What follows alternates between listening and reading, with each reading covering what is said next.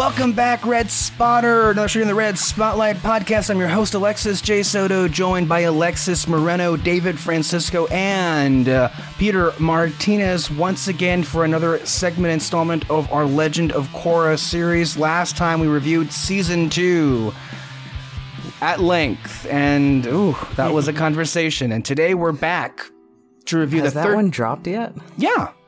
It's been available all week long. Have you not noticed our feed? I need to go back and listen to that. Yeah, it's up there. And today we're talking about the 13 episode season 3 of The Legend of Korra, which was much better received when it was released. Mm-hmm. So that's our show today on Red Spotlight number 267. So season 3 deals with the immediate aftermath of Korra's decision at the end of Season 2 to leave the doors or the bridge between the spirit world and the regular normal world, if you will, open, where spirits are now living kind of, living together and shit. Yeah. And chaos ensues. There is Zahir, who's the main villain. There is anarchy. And a lot of really cool explosions. So yeah. I don't know where we want to start with this season. It's kind of an interesting one. Yeah? You're dragging this recording into the ground, so I'll go ahead and take over. This is the second time. This is the second week in a row where I've completely acquiesced to you, and you wait 5 seconds, and you somehow insinuate that I'm like dragging the show down. I literally tossed it to you. You're not taking it away from me, okay? I mean, we can agree to disagree. Yeah, we definitely will. Now, shut up and talk with whatever you're doing. Oh, God. I want you to know that I do this for your own good. Who are you talking to? The audience? Like, is this for their own good? Well, for their good too, as well, obviously. Yeah, I'm sure they're getting a laugh out of this. Korra, Season 3, as I previously tossed to you. Peter, explain this season. The Legend of Korra, Season 3. Oh, you know what? We never talked about this. This is a bit of a sort of thing. The only reason it wasn't called Avatar, The Legend of Korra, is because another movie had come out around that same time called Avatar. So several movies have been one called Avatar. The big one. Yeah. So they the James Cameron movie, not the Last Airbender or Shyamalan movie. No, because Shyamalan's movie was called The Last Airbender, but not Avatar, right? Avatar, right? No, yeah. It was just called The Last Airbender because of Avatar. And then when they did the Korra cartoon, they couldn't have Avatar as Avatar, The Legend of Korra. In fact, if you go back and look at the original trailer for The Legend of Korra, the title is actually The Last Airbender, The Legend of Korra. Oh, wow. Which is like if you called the movie A New Hope, The Empire Strikes Back. The Last Airbender, The Legend of Korra? Yeah. Really? That's horrible. Yeah. I think they quickly realized, no. You know what's the sad irony about all that? I mean, yeah, Avatar was big at the time and it made it was the highest grossing film for a whole decade. I'm not sure that really meant anything in the long run. If you look at where we are right now, when people talk about Avatar, 9 out of 10 times, I think we know what Avatar they're talking about. Yeah. When I hear Avatar, I think of I don't think of blue people. It's not James Cameron. It's not that movie. Yeah. I mean, maybe that'll change when the movies come out, 2043. When? If they'll probably need to do some reshoots by then, but summer 2054. But yeah, that was just something I remember I wanted to address like back in the first episode, but I've completely forgot about it since then. So yeah, that's a neat little. I mean, that is an interesting question. It hasn't been addressed, and I always wondered myself why Avatar wouldn't be included. Because if it were like made today, it definitely would have been included in the title. Avatar: The Legend of Korra, I feel. I think even today I feel like there would probably be what's it called? Legal issues. Probably. With calling anything Avatar now, especially now that Disney owns Avatar. They have a fucking I Disney don't like section. calling it Avatar though because of that confusion. Yeah. Mainly because James Cameron really fucked it. I don't like the Avatar movie, so I don't like when people are like, "Oh, the blue people." No, that's not what I'm talking about. Never am I talking about that movie. Yeah. Well, most people, I think, offhanded, usually say The Last Airbender. But I kind of like the Avatar. Because in the show, they say Avatar like 500 million times. So it's like, yeah, it's Avatar. It's all about the Avatar. But yeah, fuck it, whatever. The Legend of Korra Season 3. Best... One thing real quick, to make sure people don't forget this. It's important to this season. Oh, okay, what's important? I think it was about a third into the way of the season, or maybe a little over halfway. The show was pulled off the air, and it was exclusively premiered on Nickelodeon.com. That will be a big thing in regards to the lackluster, not lackluster results of the quality, but perhaps on viewership, as there was none because it was pulled off the air while it was like racing toward the end of the season. So that was a big fucking thing, in part of why people feel that the show was screwed over by Nickelodeon.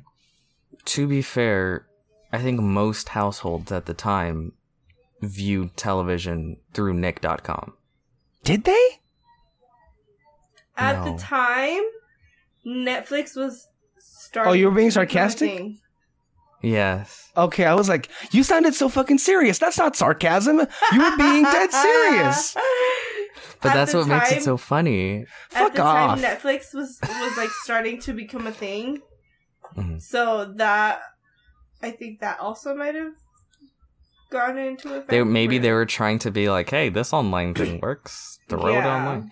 To be fair, I did watch all of The Last Airbender on Nick.com. I that is where I watched it. Yeah, I watched some of it because I remember it was like right after I watched it for the first time. I wanted to rewatch it, but I didn't have the DVDs then. So I went online and I was like, oh, they're on here. Let's go. Remember when they would just drop shows online like it was nothing? And now it's like, pay me $5.99 an episode and then maybe you can watch it. Capitalist pigs. Anyway. Well, that's very in line with this season. I think just overall views a little bit before we get into the nitty-gritty. The Legend of Korra Season 3 is easily... Oh, wait, Alexis, move your head. Alexis. The other one. Is he moving? Yeah. Yes. Wait, Alexis, say something. Yeah? Okay, there you go. God, you're like a robot. Fuck. Oh my god. Move every once in a while. See, this is where I get so frustrated. You criticize me when I lean back, and you criticize me when I stay in place. Like, what is it you want from me? Well, because I'm talking and you're like... I'm listening to still. you! I'm listening to you! You're like a statue. And I think... and because we have such a history of this shit crashing, I get worried that I'm going to talk for 10 minutes and then realize that this shit crashed 10 minutes ago. At least blink. You got to give me a blink. I was waving at you. Did you not see me? I was waving at you. Oh, okay. Thanks, buddy. Okay. The Legend of Korra. Well, I swear we're going to review this eventually. The Legend of Korra season 3 is, to me, easily the best season of the show, and some of the best shit in like the Avatar non-blue people universe. You know what I mean? Yeah. Like including the comics and the Last You don't even Airbender read original the comics, show. so you can't say that. Yeah, but I just know it, okay? When you know it, you know it, you know? I love this season. I think this season is fantastic. I think this is the season where everyone involved kind of realized what show they were making all along. And it really allowed them to focus up. And I think that even continues into season 4, even though I enjoy season 3 better. But no, season 3 I think is absolutely fantastic. Well, I mean, they knew they were going to make 2 seasons. And so I think that just basically just gave them enough time. Because this could have been like easily 1 season, like both season 3 and 4. So you could really tell that they had an idea going on now and like an end game. They could have just made both seasons 1 story. You know what I mean? Yeah. But they didn't. Yeah. Because they knew at that point what they were doing. And again, season 3 and 4 really tell me like, okay, some of the roughness in the first 2 seasons is entirely because they got fucked over. Yeah. Because season 3 is firing on all cylinders. And even though it's still very different from The Last Airbender, it's different in an excellent way. Whereas before it was really good, but it was kind of like faltering. And you sort of left yourself wondering, okay, is this faltering because it's not the same? Or because what it is isn't as good as it should be? And yeah, I you can tell that like once they hit this season, you're just kind of like, okay, yeah, this is what I've been waiting for. So yeah, I mean, your guys' just general season 3 feelings. No, I mean, I agree. This is probably one of the best ones in the whole series, and I think it's a pretty good like wait for it type of thing, because as rough as the first 2 seasons are, you know they were kind of leading up to this, of like whatever they were trying to do. Because again, they were told that they were gonna get like a movie or a few shorts after the first season, and so like you can see little things set up in the first 2 seasons. So like the first season, people were wondering like, why was she locked up for 13 years instead of traveling the world like the Avatar should? And then they kind of answered it in season 2, saying like, I thought I think it was her dad that like locked her up, and she thought it was the Aang that said that she should be locked up. But then now we get a real answer in this. I mean, we'll get to it when we get to it. But yeah, but everything about this season, like, it's really great. I don't think any character was kind of sidelined. That too. There's so many more characters added onto this on top of what we already had. But they're also done well, though. Yes, I love all the characters here. Alexis M. Soto, how did you feel about season 3? I completely agree with the consensus of the season so far. I feel that this was the season where I felt like, okay, I'm all in. Like, I liked season 1 quite a lot. Season 2, I think, overall was a disappointment for me because I wasn't sure what was going on here, where season 1 was so strong and season 2 was so disorganized, if we're being charitable. And so when this season happened, I was watching it, and then I'm kind of at a loss for words. Peter has kind of already said it. Like, yeah, they think this is a show where it's hitting its stride. It is firing on all cylinders, and it's kind of like when you watch a show grow, and you're with it, but when you notice some seasons, as you know, the show grows, are are getting a handle on this, you feel like the show is just having this new swagger, like this new confidence to them in terms of like they know what they're doing and they know that they're going to deliver on this with the potential of this season. I thought it was great. I really did. I think Sahir is, and I hear a lot of talk from a lot of people talking about Korra today about him being the best villain of Korra. There was a lot of good villains in Korra.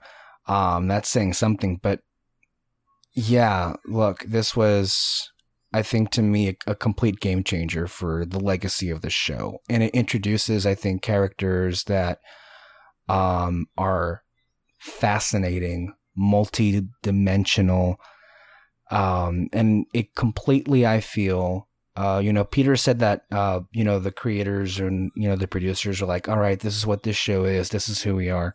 It also very much felt the same with the characters themselves and kind of like really,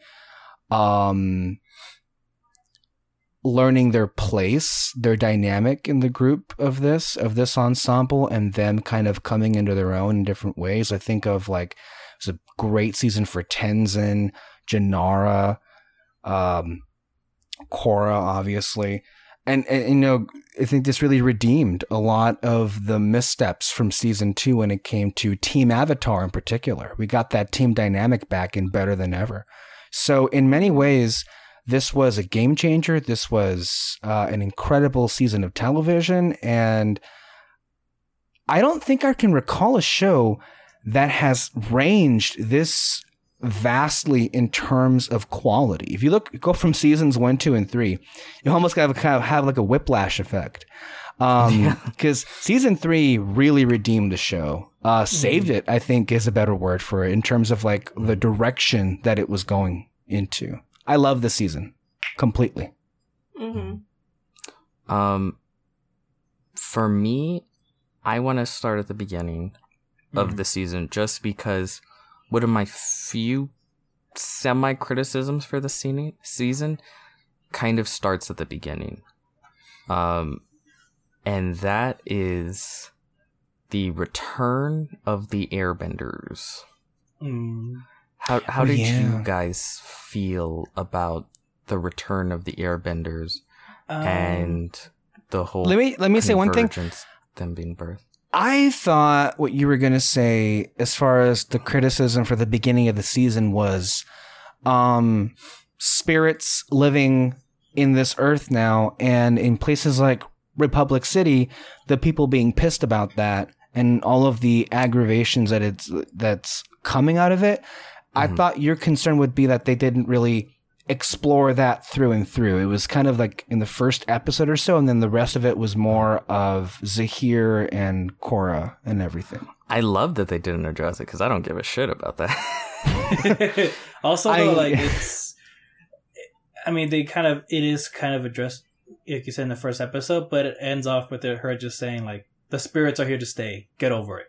Basically. Yeah. And so, I don't think there's really much you can do with the spirits living there. Like, they really are just animals living in the wild, and like they can't really do much about it. I like the way that aspect anyway played into, and I kind of want to get into this a little later, is sort of her dealings with government officials. Because that's basically what that Vine shit in the beginning was there for, I think. Yeah. So to the question about airbending, not to derail you, but you said you were gonna. No. I wanted to get back to that anyway. Yeah.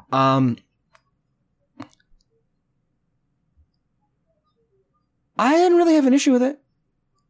Okay. I kind of I really just, you know what? All right, I guess this is happening.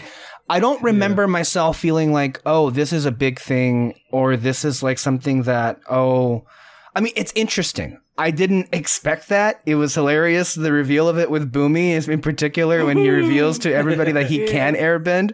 So I was kind of sold on that. To me, what sold me about it was Tenzin's reaction to it. There was a very emotional moment with him on Airbender Island where he's like, Dad, if only you were here, you would have loved this. Oh, jeez.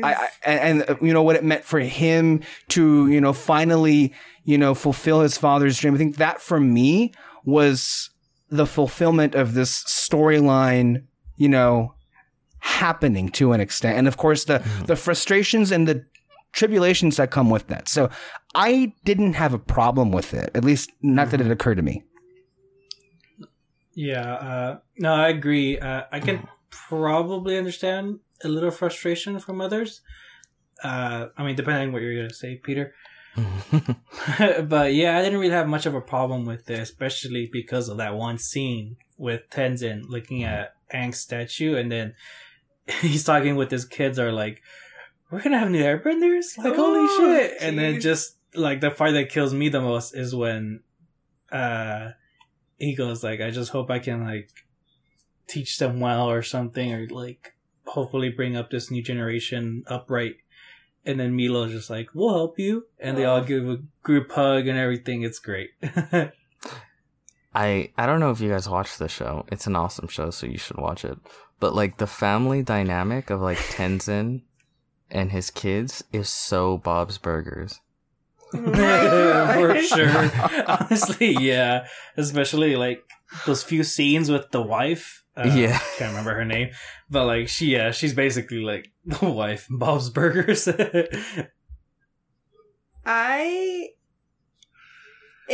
Like how David said, I understand if, like, people were, like, thrown off by it.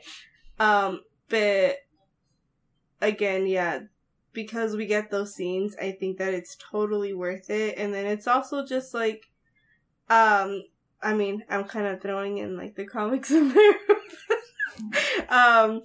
So in the this is like spoilers, so sorry. I don't even remember which comic it is though.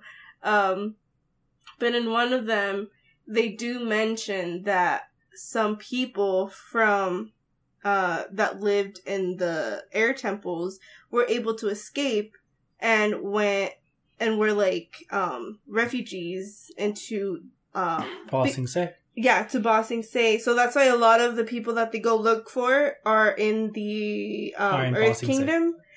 And so they go and hide, but, like, over time, I mean, because if you think about it, this is like 100 and something years, like, throughout the generations. And because they didn't practice it, they kind of lost that, like, the ability to airbend.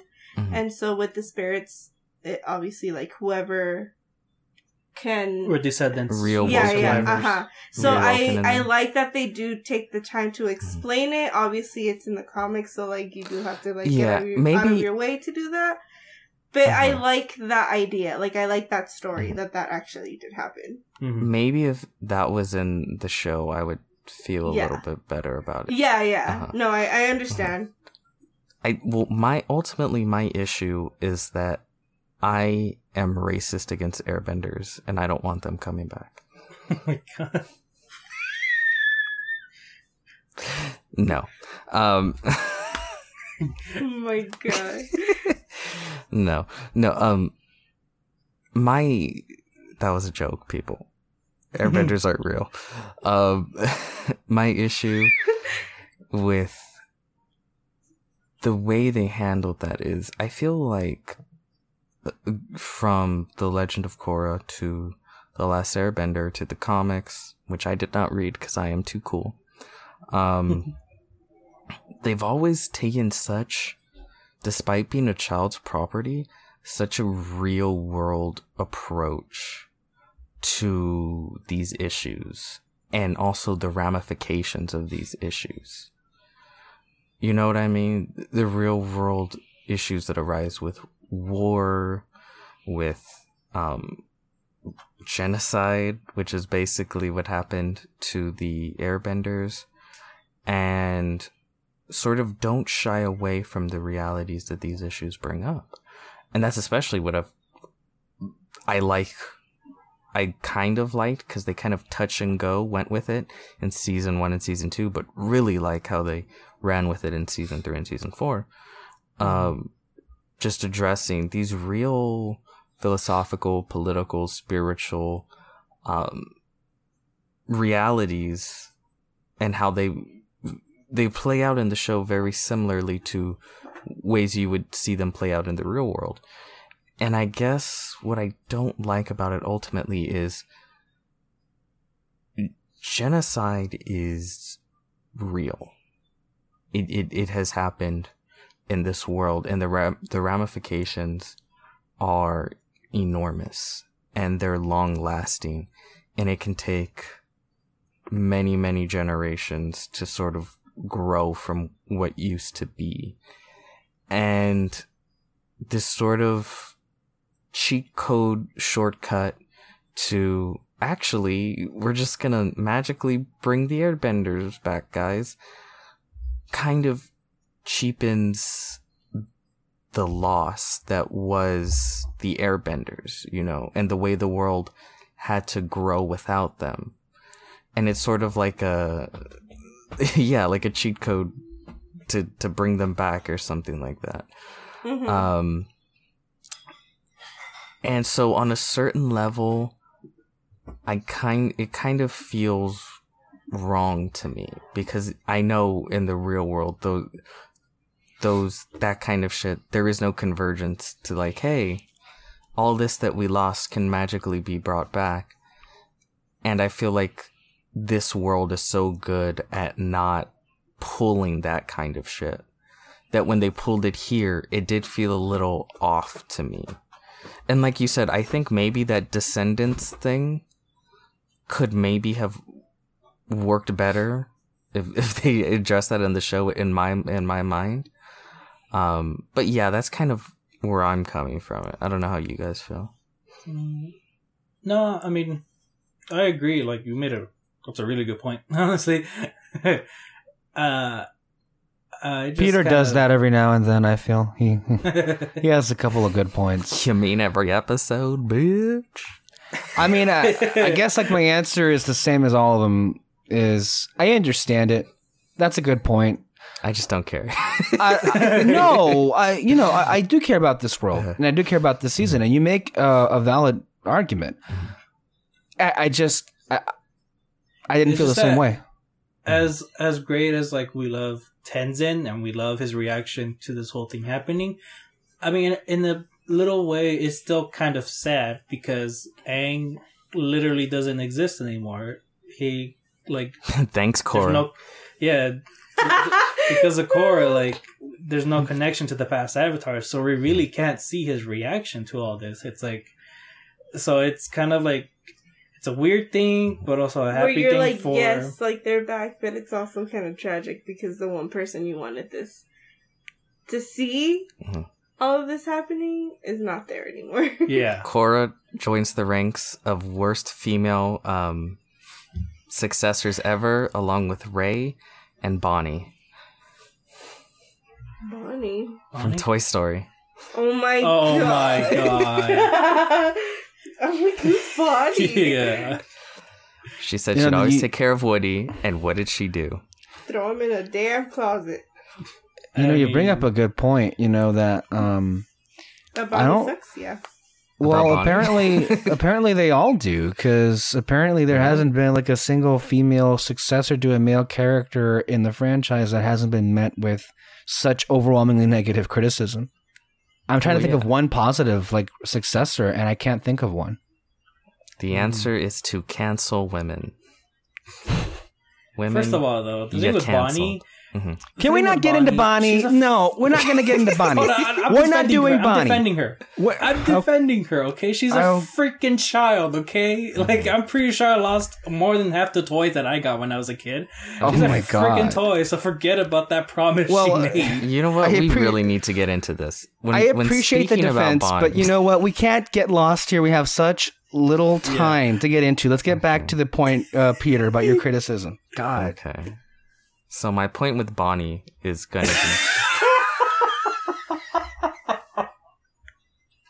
be... Okay, so yeah, that's sort of my criticism. And it's funny because I feel like the return, like there's a lot of the first episode that I'm just kind of not feeling. in season 3, and it almost feels like the tail end stank of season 2. You know what I mean? Like it's slowly just being wafted away for the awesomeness that is season 3. Because it starts with, again, like immediately bringing back. You mean the same way that JJ did with The Last Jedi, or with The Rise of Skywalker? Oh.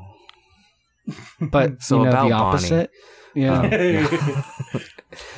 No, because it starts with like the vines and spirits and bringing back the airbenders, and I'm like, oh no, I don't honestly want like this.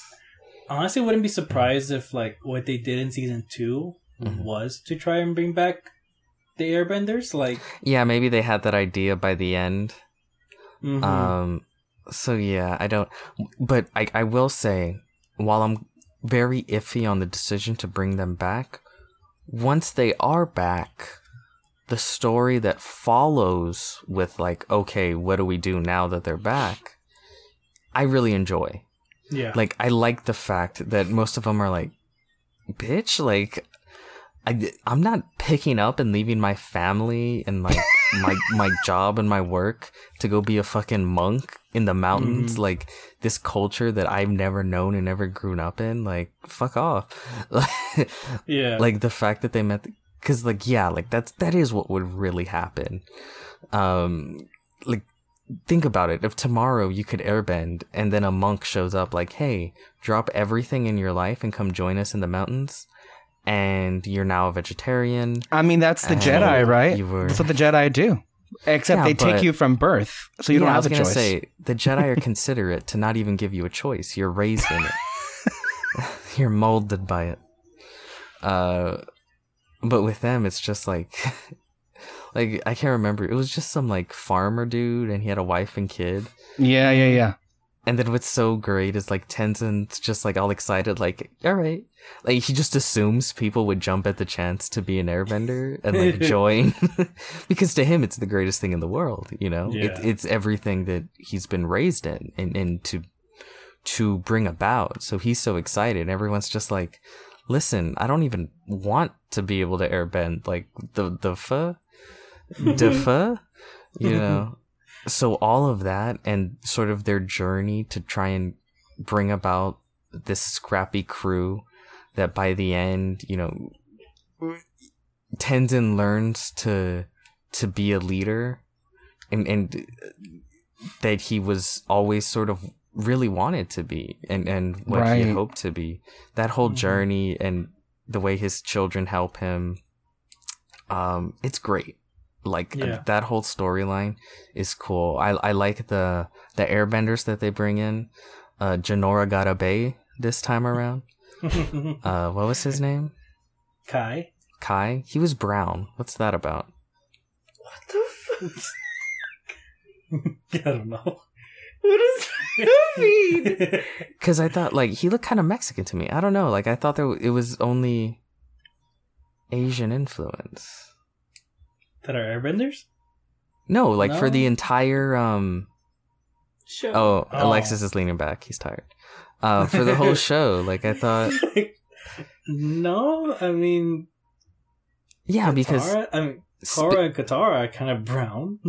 But like, you know that they're not Mexican.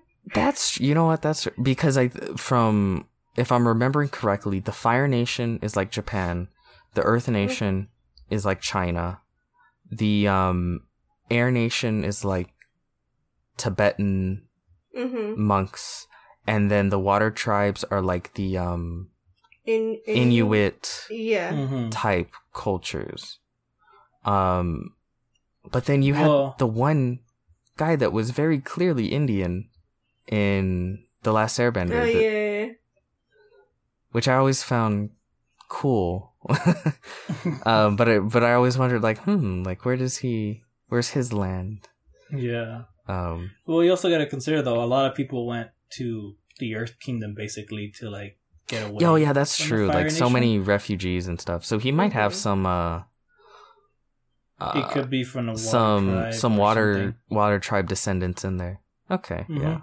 I got excited for a second. I was like, "They're Mexicans in here," but no. alas, 'tis not our place. Apparently, neither in America, it seems, you listen to the president, so. Oh, yeah.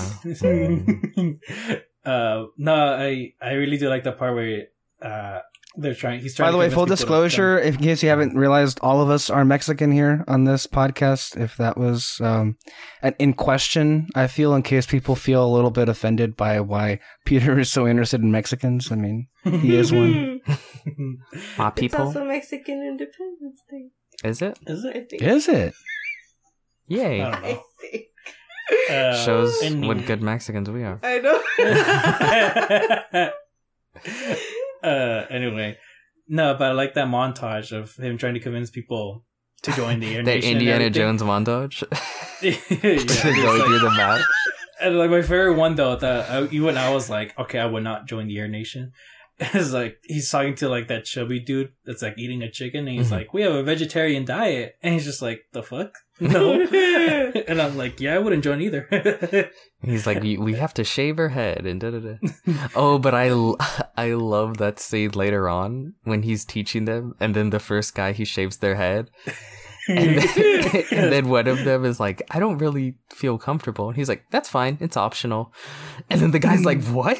The one that got his head shaved. But I like what they did to it later on. Yeah, Oh no. my God, like, that's even great. that built into, yeah, like later on when they're trying to save the bison. And he Yeah. feels it. And it's them becoming the Air Nation, you know, Mhm. and, you know, officially in that way. Like, yeah, all that stuff Yeah. is really cool. I really dug Mhm. it. But the one thing I really liked is when they put on a show to try and attract people, like, look at how cool, Air Yeah. Nation. And then, you know, Tenzin showing off that he's Bae, you know, going shirtless. There was a lot of memes coming out of that, like, of that scene. It was so funny. Mm-hmm. No, but all that Mm. stuff is so good, and I really enjoy. Mhm. And I think about halfway through the season is when they split, right? Yeah, because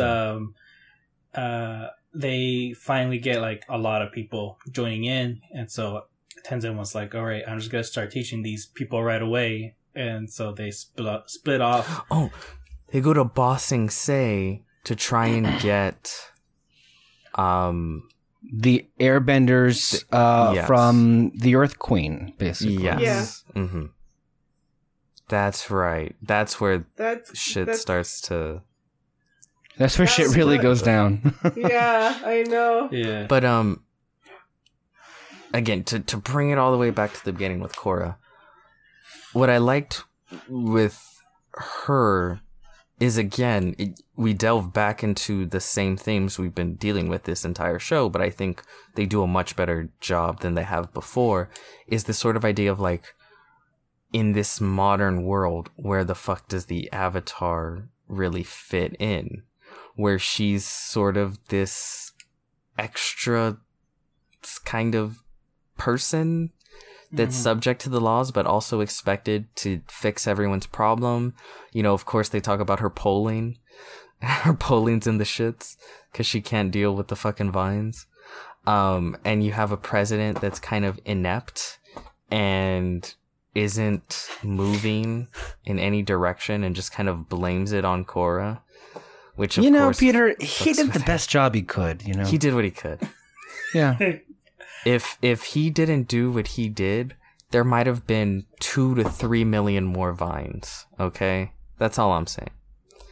And maybe there were that many vines because they were looking for them in the first place. Yeah, because they're looking for them too much. You know, other countries within, of course, this universe aren't looking for the vines, but because they are such good at record keeping of the vines, that's why there's more than other countries, and that's the only reason why. I love that.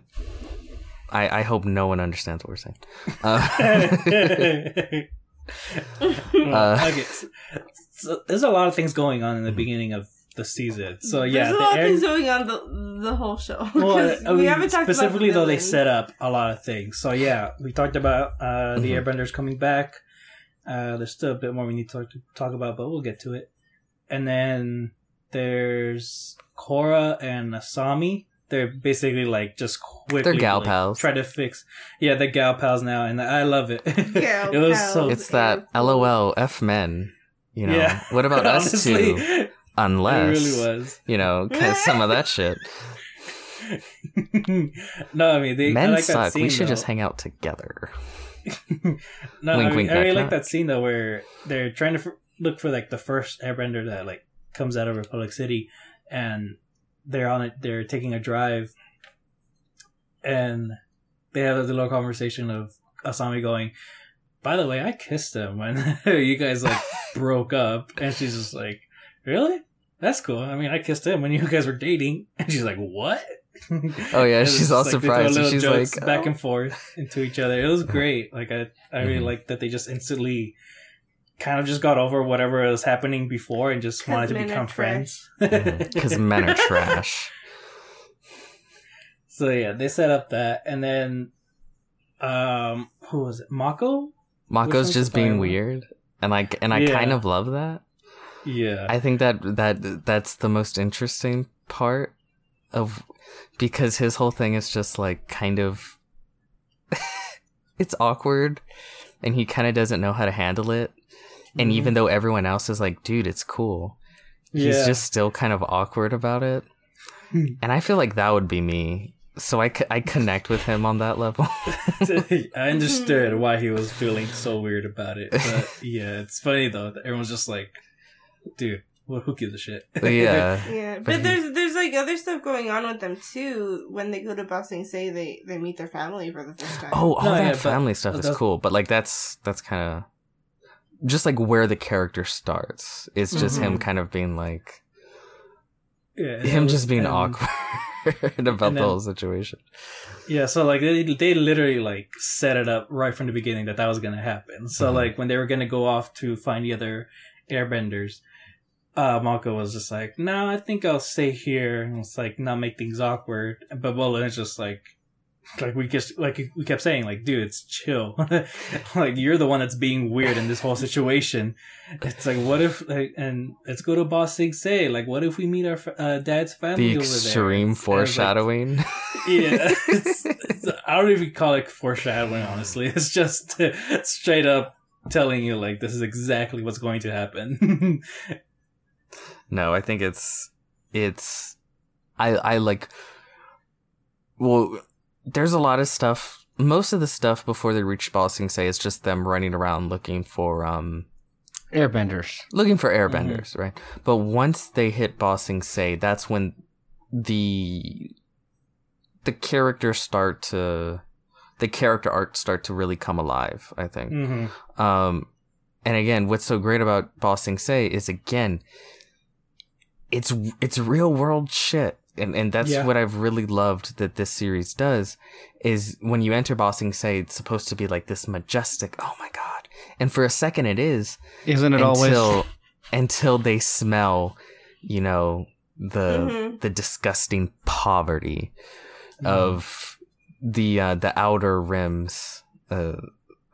That's what they're called, right? The Outer rings. The outer rings of Ba Sing Se, where all the poor live, and you meet the queen, who is just, again, a royal piece of shit. Mm-hmm. Your definition for just a terrible ruler, and why monarchies are the dumbest idea in the fucking world. And sort of Korra went from dealing with the inadequacies of this elected president in Republic City to the utter bullshit of this fucking monarchy leader. Mm-hmm. And her trying her best to make the world a better place, and constantly running up against the very real world inadequacies with these kinds of leaders. Like, there's just no better way to say it. And of course that leads perfectly into her whole issue and her connection to the villain Mm-hmm. of the season, and all that's all shit. So I like how they do a really good job of showing the issues within the world, and then dropping the villain hard, who's like, I got a solution, guys. So I actually like the reasoning as to why the queen's like a bitch. I mean, other than just like, yeah, she is really evil, but I also like that conversation that she and Korra had of when they were trying to look for the airbenders, and she brings up like, I can't remember the exact conversation, but it was basically like you just come here and just do whatever you want, and you don't expect me to like get something in return out of it. Like, what do you think this is? And she brings up her who was it? Her dad or her father, her grandpa? Mm-hmm. Yeah, it was her dad. And how people took the Earth advantage King of, from the Airbender series. That was and how like people took advantage of his weakness during that time, and like she didn't want that to happen to her, and that's why she's kind of like she has like this front of like being basically just a ruthless dictator, which is actually really interesting because in the comics, mild spoiler, but like, you know, well, you guys kind of know this, but like when they were trying to get rid of all the Fire Nation people away from the Earth Kingdom, and some of them wouldn't leave, the king brings up that fact. It's like, I've spent too long in the shadows, and like I've showed weakness now because of that. I'm not gonna like let this stand. They're either out, or they either leave on their own, or I force them out. And like that's what he did. Mm-hmm. And so I kind of like, so that bit of the comics going into the Legend of Korra, like it's really, really interesting. I think we're beating around the bush here. And I think we just need to get to the topic that we all want to really talk about. No. Don't do it. What do you mean no? I don't know. I'm scared where this is going to go. I think we all know where this is going.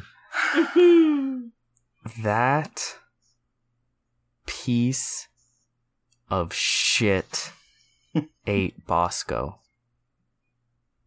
She fucking ate Bosco. She had to go. Oh my god. She had to go. Yeah. You remembered the name though. Did no one else fucking scream in pain when that bit of information was dropped when watching? It was a rumor. But then but I believe it. It's a rumor I believe. Oh god. I mean, if she eats Sky Bison, I mean, oh my god. Yeah. Of an angel. Okay. So we forgot to mention one thing in the beginning of the season. Zahir. So. Oh, I guess we can talk about him. Yeah. I mean, I thought it'll lead to. We'd spend more time on Bosco, but okay. But yeah, basically, I can't remember how they transitioned to it, but basically, like, it's like Tendon's all like, I wonder who else can airbend abilities.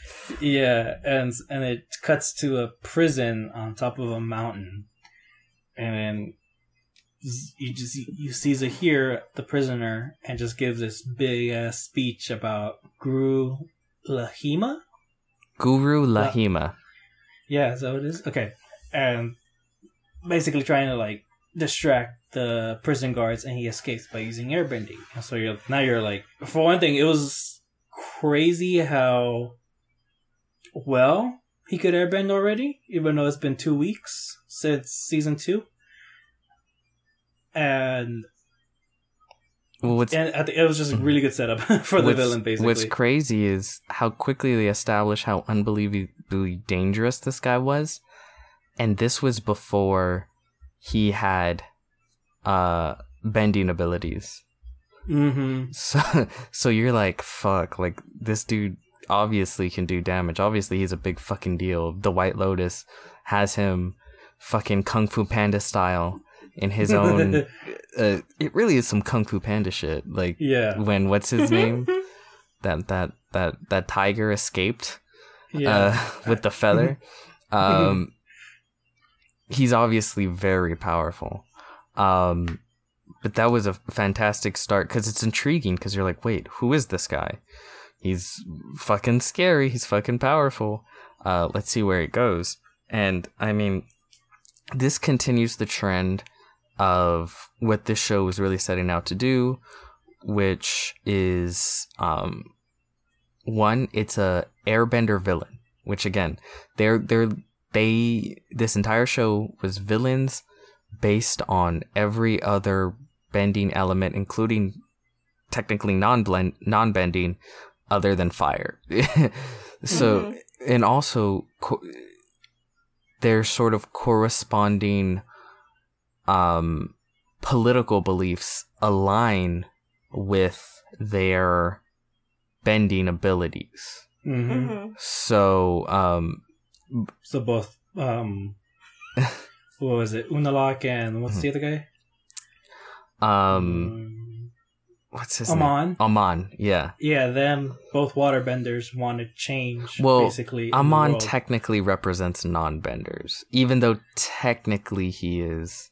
Well, either way though, he wanted change in the world. Well, they all want change, but the specific change they want very much corresponds to their ability. So like with water bending, say, flowing spirituality and that sort of connectivity to nature, very much represented within that dumb motherfucker's name, I can't remember, Unalak.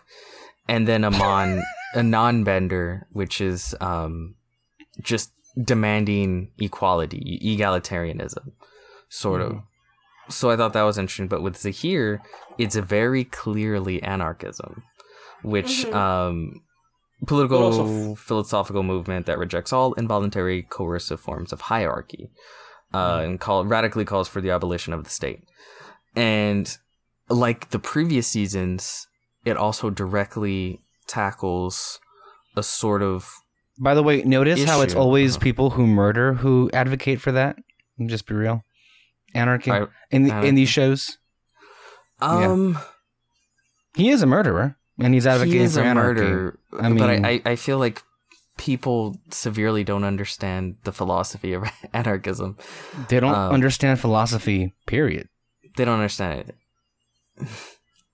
Well, like, remember when people were calling Amon a fucking communist. Like, that's not what communism is. But by the way, are we sure? Like, I don't want to drag it back to Bosco, but like, how the fuck could that right? bear out? Hold on, how could he outlive the Earth King? He clearly didn't. You're saying that the Earth King let his daughter eat the bear? Well, think about it. His most prized possession. If the king died, let's say, I don't know, just a few years after the events. I know he's still alive in the comic. Hold on a minute. Okay. He was. I just saw this apparently source. He was 25 in Airbender. Yeah. Okay, but he could die from non-natural causes. They don't got modern medicine. Okay, maybe Bosco turned on him. You don't know. We don't know I mean, okay, I take that back. Bosco would never do that. How would the bear? What? Bosco is loyal as fuck. Okay, he would never do that. But I don't know. He could get, I don't know, typhoid. What's a disease? I don't know. He could have got it. He had no family. I feel at the time there was no family with him. It was just Bosco during that era. He could have had a daughter. Okay, fine. Let's say he gets a daughter. By the time, because they're monarchies, they can literally take over at any age. She could be 5 and take over.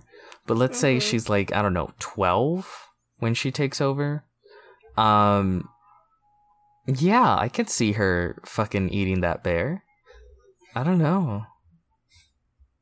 I mean, she was trapping people to make. I can see her do it. I just don't want to believe it's true. Okay, I need to hold out hope here. It broke my heart.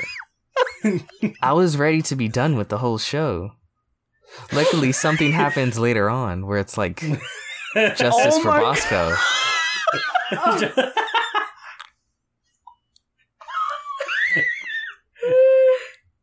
Which, by the way, is so scary. But okay. Yeah. I don't know. Let's not get there yet. I was cheering when that happened. Oh my god.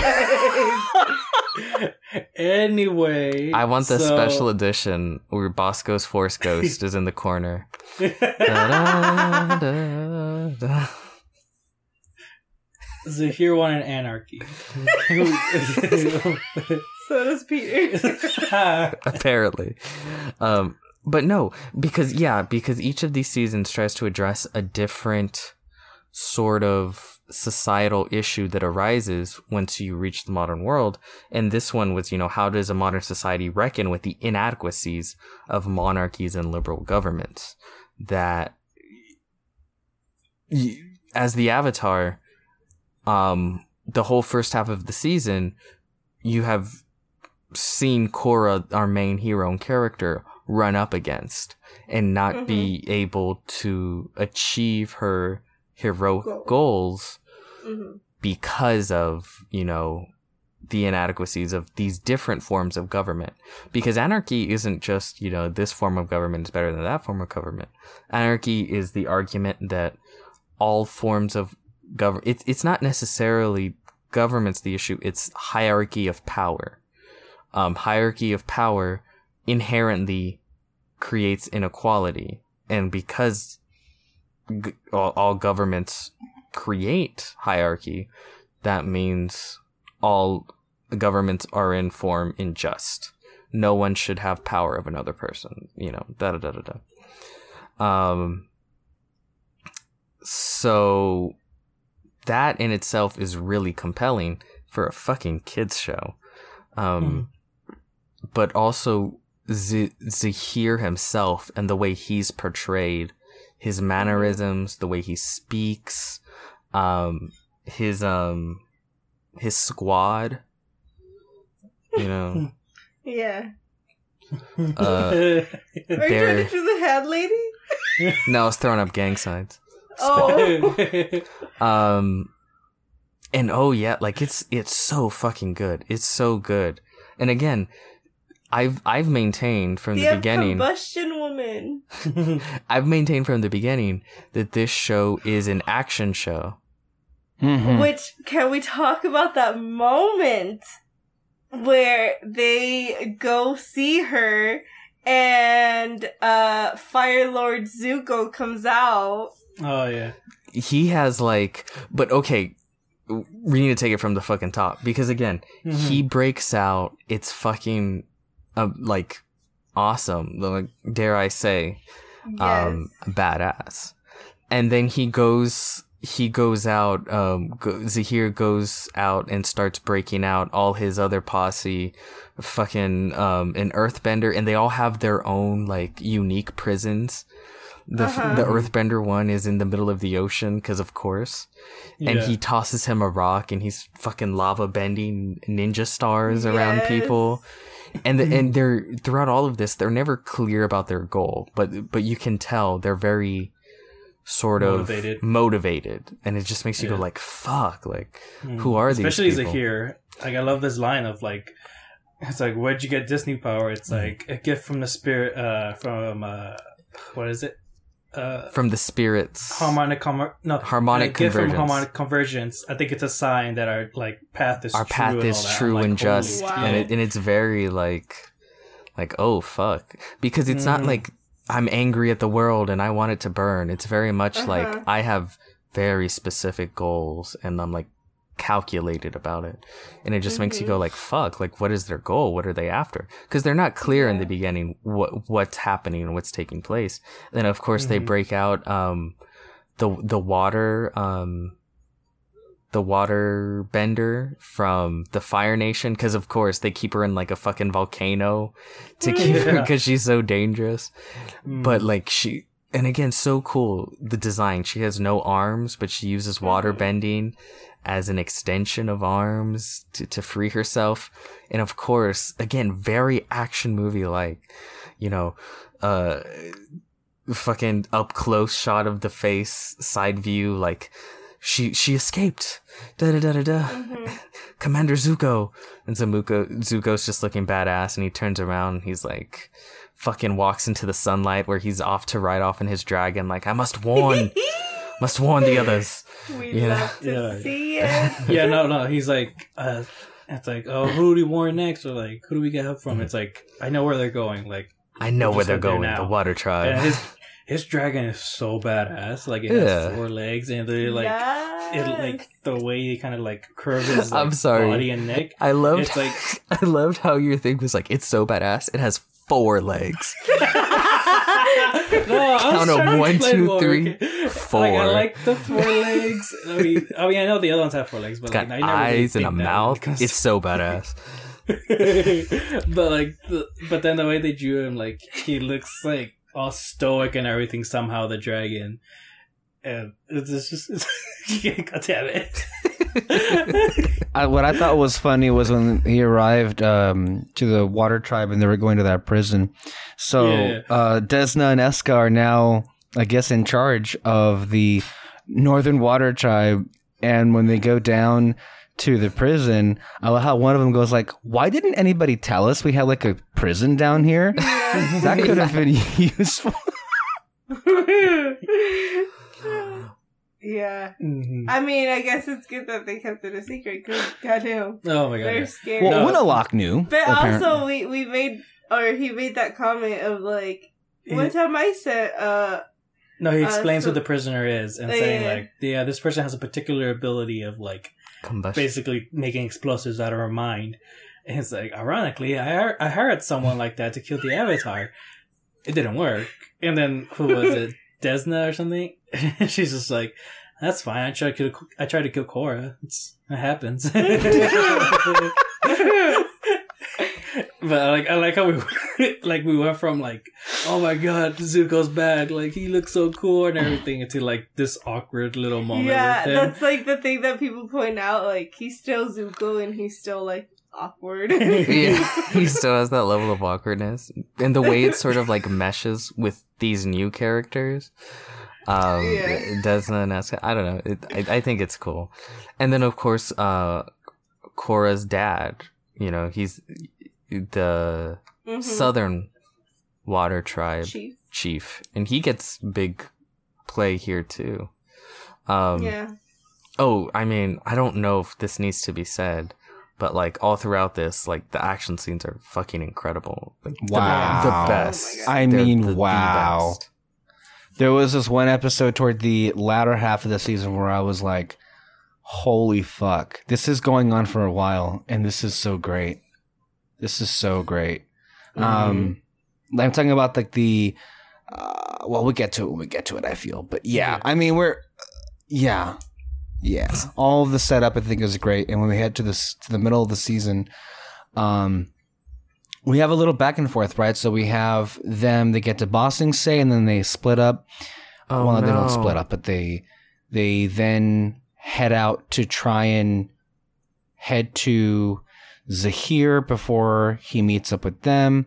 And along the way, they make several stops. And one of them happens to be, remind me, what's it pronounced again? Zaofu? Zaofu. Hold on, real quick, before we get into Zaofu, because that's going to open up a whole other can of worms. I know. I love it. Yeah, actually, we didn't really finish Bossing Say much. Like what happened? Well, even before that, just to talk about Zahir and his. There is no discussion of Bossing Say. Just to talk about Zahir and his sort of his groupies. Just the sort of like offhand conversations between them, just little one-liners back and forth really bring them to life in a lot of ways. Like when they broke out, I obviously don't know their names, but the Water Tribe one, she's like, oh, I'm flattered, you broke me out before you broke out your girlfriend, and these sort of one-liners they throw at each other. And they never come off as like evil, Yeah, that's the thing. That's what I was gonna say. Like, they don't. I mean, obviously they are, because they kill people. Maybe their actions are evil, Yeah, but like they themselves, like they're so fully invested in what they believe, and like although it's not necessarily good, and they take it to the extreme, it's just like who they are and what they think. And they aren't like, cartoon villains. They come off Yeah. as That's the regular point. people with just political convictions. Right. Yes. Yeah. One moment I think that captures that even better was when they capture, I think, Bolin. And Bolin's trying to like comically figure out their group dynamic. And then he was like guessing, oh, you two used to be into each other. And then this happened and that happened. And one of the guys was like, you know what? That was pretty close. Yeah. Yeah. No, I like what he asked. I was like, oh, so you guys were locked up for 13 years? Like, what were you guys doing that whole time and all that? And it's just, and then the water lady, she was like, I was just coming up with stories with the prison guards, like who was having girlfriend troubles, who was gonna miss dinner, who was, and like you get that detail, and also just that one part when they break out the fire lady, and like the water lady like climbs up, Yeah. the mountain, I guess, or something, and the fire lady goes, you know, we could have just taken the elevator, right? And she's like, yeah, you're showing off now. But it simultaneously shows them as like regular human beings, but also implies this history that they all share, which further cements them as feeling like human beings. So, and it also makes it interesting where it's like these people are, one, unbelievably badass in their abilities, but two, don't seem evil or over the top. Like, what's their deal? You know, it makes you very interested to sort of further explore these people, and it pulls you in a lot of action tropey ways. I really like it. It's kind of like what I think that Marvel tries to do with their villains, like very much humanize them, but like this one actually works.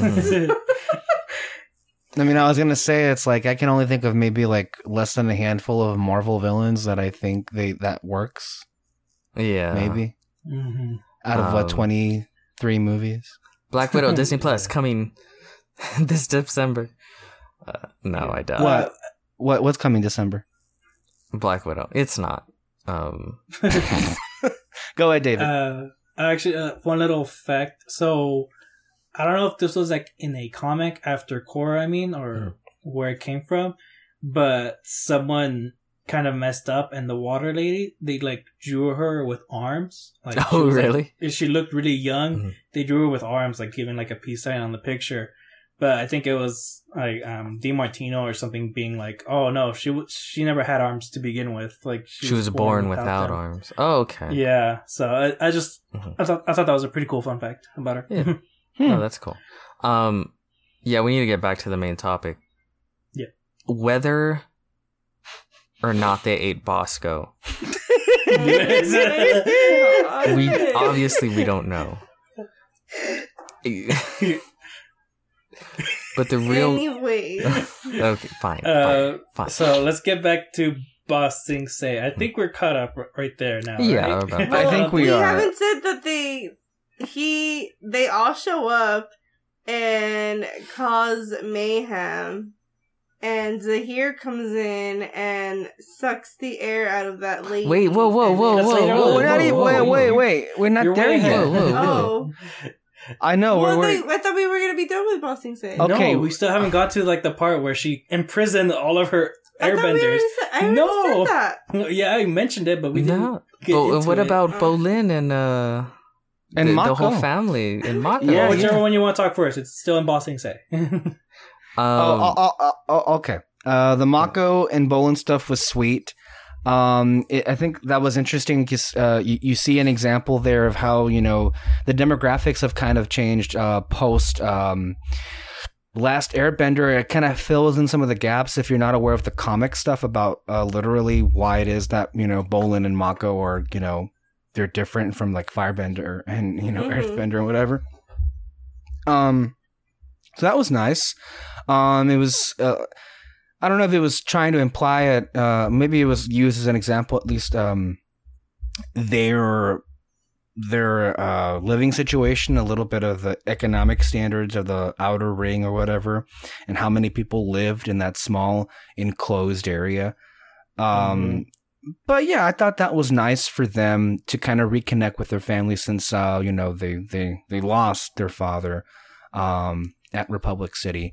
When it came to the other stuff in Ba Sing Se with, what was it, the Airbenders, right? Mm-hmm.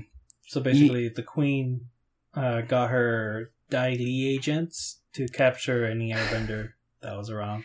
Yeah, I wonder, weren't they supposed to be loyal to Azula, or did they kind of fuck that bitch and she banished us? Kind of. What happened there? A lot of people seem to go wait, the Dai Li agents are still a thing, and this is still an issue, and da-da-da-da-da. To which I say, again, much like real history, the more things change, the more things stay the same.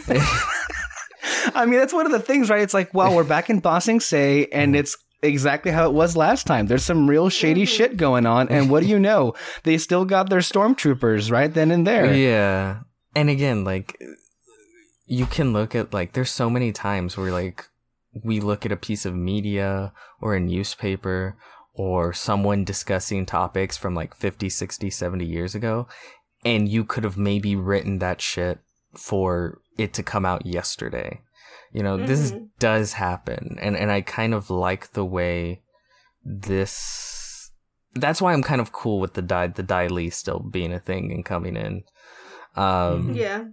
And it makes sense for the Earth Queen, right? She wants to recruit her subjects. Of course, she views them as property, as monarchies are, and she seemingly, I'm not sure if she says it outright, but she wants to prepare them for not to what happened to her father happen in the future. This may be getting ahead of ourselves, but I don't know if she's implying at a future confrontation with trying to reclaim Republic City, which a future villain tries to actually do. I don't know if that's planting the seeds for that, but it's there because she's pissed. Well, she it's kind of, it comes to light that she very much wants to train them as her own personal, army. A loyal. She wants a second Dai Li, a second Airbender Dai Li, basically. And that's basically what she's going for. Which, I mean, of course, that fucking piece of shit Abe Bosco. Of course, she would do some shitty shit. Also, going back to Mako and Bolin's family, I like that bit of detail where they talk about Akai being an airbender and all that, and they're like, oh, the Dai Li has been taking people and all that. It's the Queen's been taking them, actually. But then the grandma was like, oh, shush now. It's that's and then, so... she kisses a picture of her. I love that. That's so great. And again, it's the what this universe, I think, does so well, because that's so true in so many of these countries, in so many of these ways, where you have people, you saw them, it's 500 people in this one small little living space in a part of the city that's dirty and smells, and they're poor. But you still have these older people that sort of cling to these old ways. And she's like, well, no, I love the Queen. The Queen looks after us, even though the Queen is basically could give less of a shit and is the reason for their sort of poor socioeconomic conditions. And, even when their place is on fire later on, and what's the one thing she grabs before she escapes is the picture of the Queen. And I think it's just so true to real life, the way those sort of things go down in countries, maybe. I mean, that imagery was, it stuck out for a reason. It kind of reminded me of old Catholic grandmas who carry around with them, pictures and portraits of the Virgin Mary. Ooh, I thought you were going to talk about the Pope. Well, the Pope, my family's not big on the Pope. You don't really have any Pope people, but maybe your family has the Pope on there. Yeah, for sure. My family is all Virgin Mary, all the way. God, yeah. Yeah. We have one in our living room. That's Catholicism But, like, for you. what- We got several people to worship. Who's you know? your guys' favorite virgin? Oh my god. I like Jane the Virgin, the show. Oh. I've never seen that show, but I can just imagine over your mantle a picture of the actress Jane from Jane. Okay. Oh my god. Yeah. Wow. But yeah, I think that's what kind of made it real. Is really great. And then also, Yeah. their whole storyline is the first time that I actually really liked and felt invested in Mako and Bolin's sort of side story. Yeah. Like for the first time in the Yeah. entire series, where I'm just Yeah. like, yeah, fuck yeah. Like I when it, bitch. Sorry, my cat attacked me. For the first time since the show started, when it cut to them, I was like, good. Like I'm really interested to see where this goes, and like I love that heartwarming moment between the grandma and Bolin and Mako, where she's like, I wish I could have met your mother, and because she clearly, like, the father left and they never, she basically never saw them again, you know, and they're there sort of crying, and Mako gives her the dad's scarf, and it's like a really touching moment. Yeah. No, I really like the story of their parents, of like how they got to Republic City and everything. It was really, really interesting and all that. But yeah, that moment in the end where Mako gives a scarf to his grandma, it was really nice and all that. Also, I think the place where that family is living at, I think it's the same place as Zuko and Iroh lived. It looked similarly to it, and they were in the Outer Ring, I feel like, in those Ba Sing Se episodes before, you know, they moved up to the tea shop, which we don't really know what happened to the tea shop, do we? We don't see it here. No. It's probably a massive chain. Well, Cabbage Corp, you know, ended up being a massive... Well, Oof. I know that he keeps it, like... well, Iroh's dead now, right? So, like, I mean... No, yeah, but he does keep the tea shop. I mean, I know that we see it in the end, but, like, even in the comics, it shows up a lot that, like, the uncle is there and stuff, so... I don't know. I think he just, like, kept it small and, like, to himself. That's all I care about. It's a damn tea shop. You may continue with your review. What's next? But yeah, so then you get a look basically inside the training, I guess, of airbenders in the Earth Kingdom. And so you had the whole team. So when they were trying to look for them, they find out that Jinora still is able to, like, go into a spirit or a force ghost type of thing still. And they try to look for them and everything. But in the middle of it, Lin goes to Ba Sing Se, and it's like, Zahir and the rest of them are out. And everything. We gotta get Korra out of here and all that. But Korra's just like, the fuck? And that's when they finally explain as to why she was locked up for 13 years. And it was because Zahir and the rest of the group were after her, or tried to kidnap her, basically, when she was a child. And they caught them, but they don't know The who Red else Lotus. is, like, in... The Red Lotus. Well, we didn't know they were the Red Lotus at the time. Well, he tells Korra. Yeah, he tells Korra later, but, like, in that moment... we don't know, Yeah, like, when fucking Tenzin's breaking it down. Yeah. So they really have no idea, like, who else is involved in their team and everything. Apparently they said, like, 13 years they were locked up and being interrogated. Not once did any of them say a thing as to, like, what the plan is, which, like, They build the that's kind of mystery pretty scary. really good as to, like, who are these people? What the fuck? Mhm. You know? Oh my god. I just realized. We forgot to mention our boy, fucking the Fire Lord. Grandpa Fire Lord dropping down the hammers, some fucking fire moves Yep. Yeah. when they escaped Combustion Lady. He still had it in him. 80 plus. Of course. Still killing it. That's my boy Zooks. I mean, that's an interesting thing that we see, and we see it with a different character in season 4, right? Mm-hmm. But like this whole idea that everyone just ages differently. Like this is literally Zuko 80 plus, and he is still throwing he was, like, down. The oldest one. And meanwhile, Katara, I mean, she's around, but she really looks like she's, She really doesn't look slowed like down. She can throw down. Barely moves anymore. At least when we see her. But I mean, they're roughly the same age. Yeah, but they're the closest in age. Zuko was the oldest. Mm-hmm. Yeah, wasn't he? So it's like, damn. But no, he still throws down like a motherfucker. But yeah, no, the way they build the mystery of Zahir and his people throughout is really good. And then you also have that, I don't know if it happened yet, but we kind of, oh yeah, it did happen, and we kind of skipped over it. The way he goes to Air Temple Island to train to be a good airbender.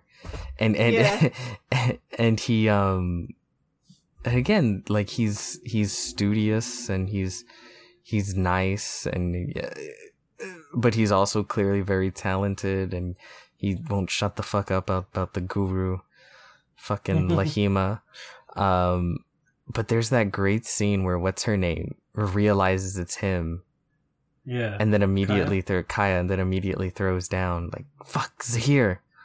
But like that is such a Zahira move, to have such respect for the airbenders, to go there just to fucking train to be an airbender in disguise, and like not be malicious about it at all, just be like, yeah, like he was genuine, like he was genuine about everything he was doing. It's just his goal ultimately ends with, it's not good. Yeah. But yeah, I fucking loved it. Also, something about that fight between Kaya and Zahir. Mm-hmm. So people notice that the way Kaya water bends, she has like these circular motions into her like water bending, basically kind of combining both water bending and air bending into her style. And she's badass, honestly. Holy shit. Like, she just kept throwing like ice shards at him over and over. And that was crazy. I love Aang's kids.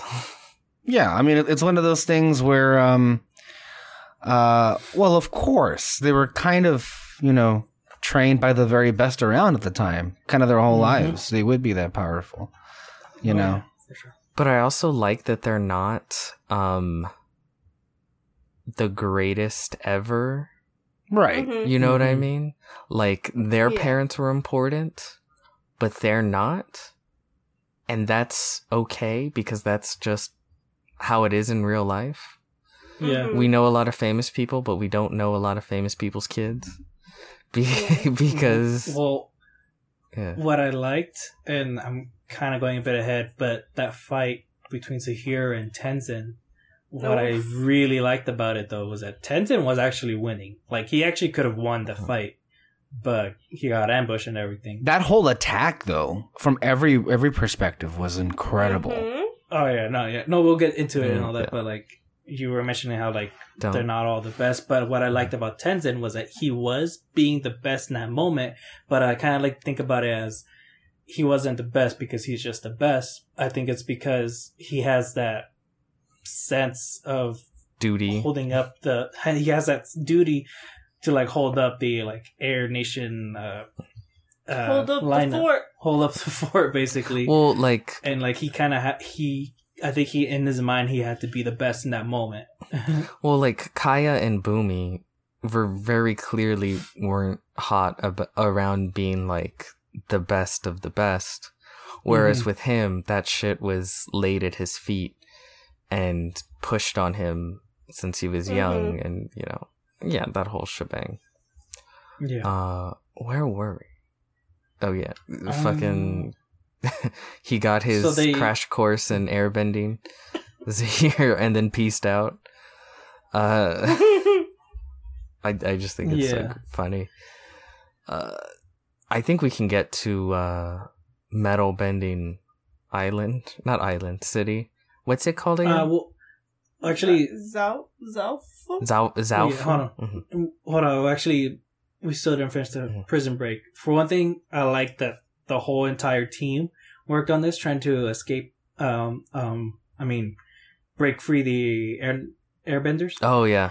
It's like, and it worked perfectly. Like you have Boomy, like kind of in charge of it, I guess, like trying to like get everyone communicated and everything. Mm-hmm. They all separated to find Kaya and also the other airbenders. And I was a cool team. You always get a cool team up, honestly, with Mako and Bolin. Just I love it when they're both fighting together and everything. It's great. And then the moment where they're all out, but the Dai Li agents are like right in front of them, and then all the other airbenders like work together with Korra and Tenzin to like hold them back by like just shooting a shit ton of air at them and everything, and then like they're all escaping. I think it was just a really cool sequence and everything. But also right after that, Tenzin is talking to all of them, and he says, We'll help you find a safe place for you guys, but you can either go somewhere safe or you can come with me and learn to be a part of an air nomad, basically. And then everyone rises up being like, I'd like to join you. And then he gets all teary-eyed and everything. Oh my god, it's great. I love Tenzin so much. Like I said, yes. I'm not hot on how they brought back the airbenders, but once you roll with it, a lot of just the story stuff is so good, and just their struggle to get there is so fun. It's so good. I really enjoyed it. And then of course once they get to Air Temple Island and they start to train, and just the juxtaposition of Tenzin all his life, this is everything he's loved, and it's so obvious to him, like, oh yes, like why, like I said, like why wouldn't anyone want to be an airbender? And to a regular person, it's like, I don't know about this. Yeah. And sort of, that back and forth. And of course, all the kids helping, fucking Milo running them rugged. No, it was funny when he was teaching them, and he tells a story of this one guru who like went, I don't know, 100 days without eating or something. And like he's literally telling them like every single day that he didn't eat, like the story to all the other airbenders, and they're just like, oh my god. But it's like on day 90 he did this, day 91, and that's when they all like just like lose interest finally. So yeah, they really show just like how much he does love it, how much it's important for him. He is. I don't remember at what point of the season they say it, but I like when they bring up the Guru Galima, or what's his name? The one that what's his name always brings up. Oh, Guru Lahima. Lahima. The Tenzin is like, oh yeah, of course, Guru Lahima. Like of course he knows everything about him too. No, it was Kaya. She was like, it's like, yeah, I went off against it here, and like he brought up this Guru Lagama or something guy. It's like, I can't remember all those names and everything. And he's just like, Guru Lahima. Yeah, it's great. It was great. Yeah. Should we get to Zalfora now? Yes, Zalfu now. Basically, they get a call that someone in that city is an airbender, and so they go over there, and you realize it's an entire city made of metal, basically. And, isn't that every modern city? Well, I mean, this one though, that's like there's no color in this city. It's basically just benders. All like gray metal. What I like about Zarfor is it's a genuinely new location. And so far, the only new location was like Republic City, which Republic City is cool. I like Republic City. but Zarfor is also a little bit more creative with the way in which it's presented. Like the entire city is sort of like these 3 separate metal, almost they look like flowers. Yeah, and it makes sense that something like that would exist now. Yeah, and obviously it shows the advancement of this world, as matter bending has in the 70 plus years since the last Airbender, how it's spread and grown and become normalized across the world. It's really cool. And then, of course, all the character stuff they do there is really cool, too. So, like, you guys... Yes, we get to see the Bayfong. The Bayfong family. Oh my god. I love everything that has to do with Toph's family. I think it's great. The relationship of both daughters, I think, it's super interesting, and I love that, like, this whole thing of, like, them not being perfect parents and stuff, I think is great. I think it makes sense. Especially for Toph. Especially for Toph, I mean. And then, what's it called? Like, even just, like, how they are, and how they were raised, and what led them to be the person that they are. I love it so much. And what's the sister's name? Sue? Sue Bayfong. So you meet her family. I mean, she has freaking Skrillex as a son. Wild. It's those, like, she kind of represents those artsy fartsy overachieving parents. But she never comes off as, I think it could have been very easy for her to come off like you as an audience also hate her and, like, annoying, but she never comes off that way, which I think is kind of a miracle. She's like one of those rare, people in real life, and also characters and from these, in any show really, that, is in a very comfortable and powerful position, who has access to any kind of privilege whatsoever, and yet she's also a good person. Hey! Those don't exist. Fake. But her whole deal between her and her sister, like you said, you really love everything with Toph and her family. I agree. And again, it's one of those things where it's like, well, of course it would turn out this way. Because when they talk about sort of the way their family life was, Toph was unbelievably hands-off. Because the way she grew up, her parents were, overbearing. So she's like, I don't want that for my kids. So she took the extremely hands-off approach, in which case, Lynn sort of, in an effort to impress her mother, was very clearly like the good child that tried to do everything right. And her sister took advantage of that freedom to do everything wrong. And that sort of sparked resentment between the two, and Toph never really addressed it or came to try to fix deal with it. Or try to deal with it, I think is the best way to put it.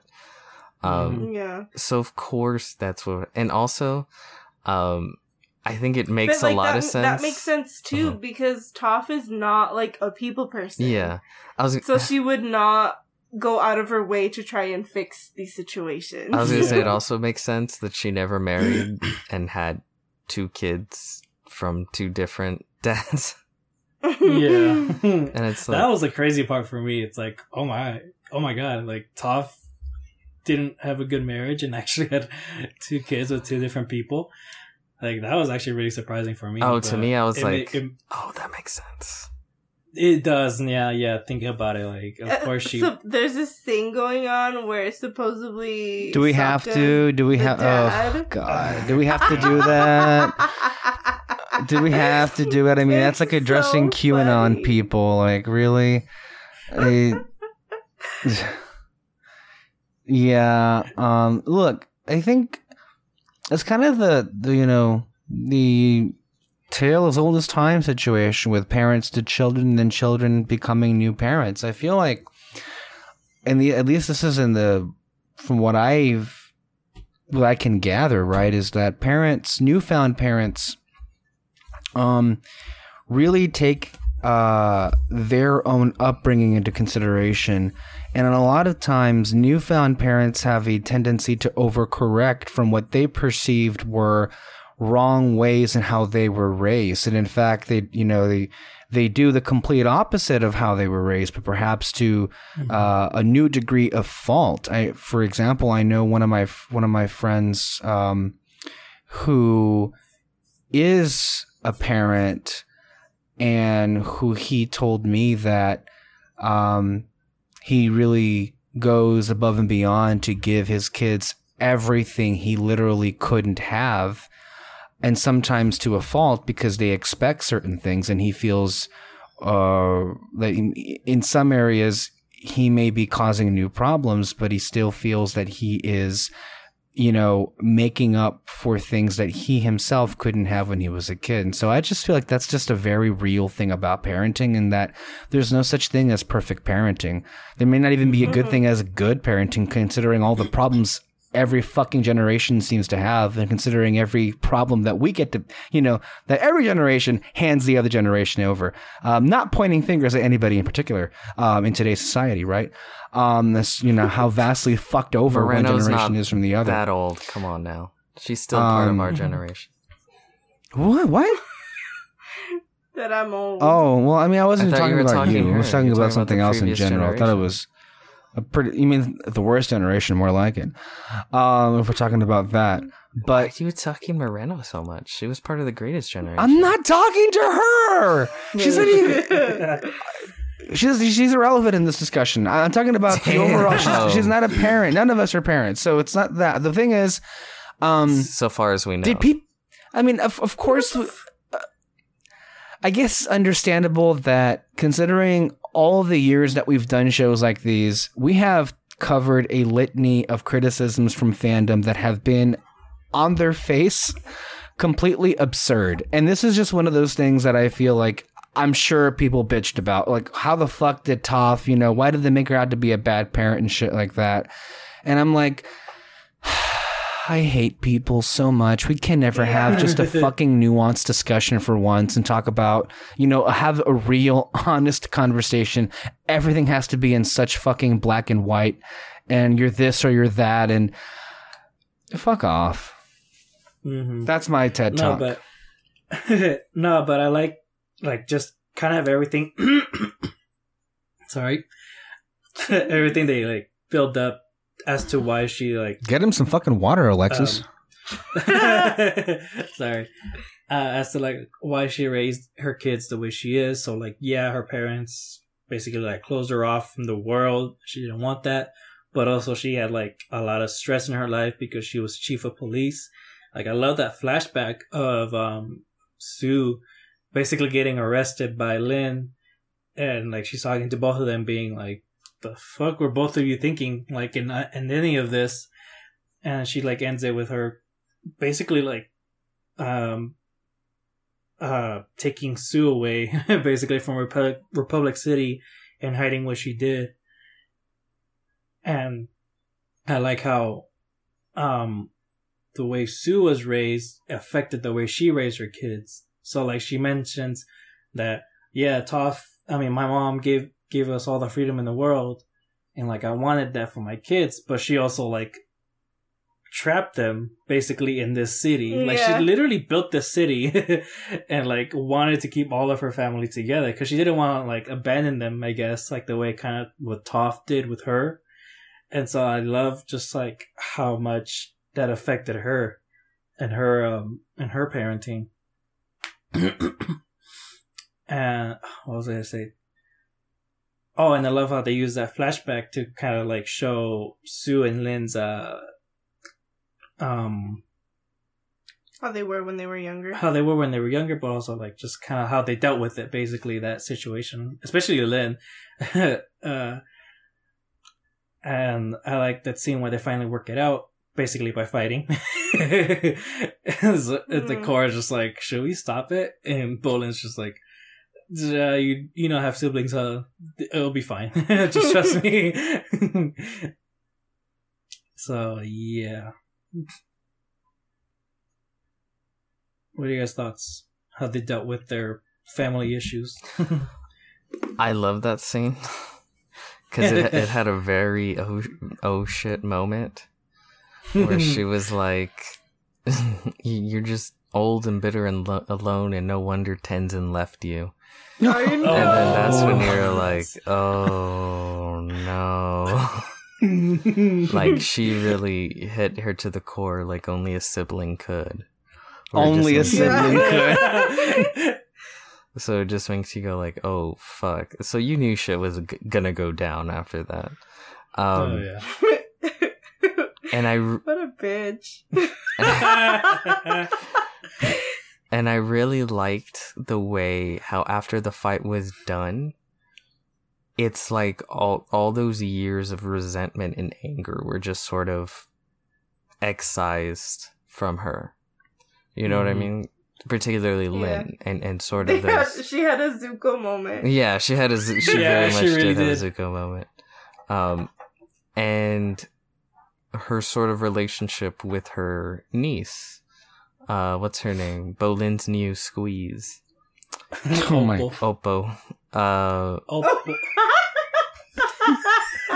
Opal. Like Opal. Opal? Yes. Opals and bananas. Oh my god. Oh my god. What happened tonight? Damn. It's almost Twilight night. I mean. Oh my god, that was so funny. Okay, sorry. Continue. I didn't name her. That's all I know. I like, cause fucking Lynn was cold. Like, what's her name? Popo tried to come in and be like, I'm sorry about everything. Like, please, like, be cool. And then she's like, get lost, bitch. Like, no. And it's like, fuck, Lynn, like, chill. But you could tell, like, she still had that resentment. And then every time Lynn would throw shit in her face, the sister, she's like, hey, like, me and mom made up, like, years ago. Like, I don't, we talked through this. Like, why are you holding on to this? And, like, that's where she got her fucking scar. Oh, yeah. They reveal. But, yeah, all that family stuff is so good. And then after they have that big fight where she's kind of able to finally talk through it with her and be like, okay, like, I'm ready to move forward. That was nice. I really like all that shit. A lot of family shit this season. Yeah. No, yeah. I mean, I actually do like it though, because it was less talking, more fighting. But I like how, like, once they let everything out though, like, everything was fine. You know what I mean? Ella and I, like, we kind of argue a lot, but it's just like, somebody will say something stupid, and then one of us will laugh, and it's like, okay. Yeah. So, like, I kind of like how it is dealt with. It just kind of like, it's fast, but also like, yeah, that's a sibling thing. Like, you just let it all out and then get over it the next day. Also, I think it was kind of funny the way they shot it. So she was asleep for like 15 hours or something, and they go to her room, and who was it? Mako, like, tries to wake her up and everything, but she just comes out and she's wearing regular clothing basically instead of her police uniform. And then she's usually rocking a wife beater. Yeah. Oh, what? Tank top. The tank top. Oh, yeah. That But yeah, name it's mostly just that that. name may He be didn't know what that outdated. meant. I don't know. I was like, He's like, what the fuck are you talking about? That's a very old reference, and I've always wondered myself, why the fuck do they call those wife beaters? I mean, Oh. like, Are you sure you want to ask that? I mean, like, I know the implication there, but like, Uh-huh. why? Why the fuck would you call something like that and then like Yeah, normalize that into Like, I mean- society? in hindsight, maybe not the most PC terminology. Yeah, no, like I knew you were talking about a piece of clothing, but I was like, what kind of He's like, fucking what? clothing is called a wife beater? Like, it's like, what the hell? In my defense, like, that is a very widely used. Yeah. I think I've heard it, but like, I just like it was hard for me to process. Like, the fuck kind of clothing is that? Especially because like what you meant was tank top, and I was like, oh yeah, I know what that is. Listen, Okay. I can't fix America, okay? I don't know what to tell you.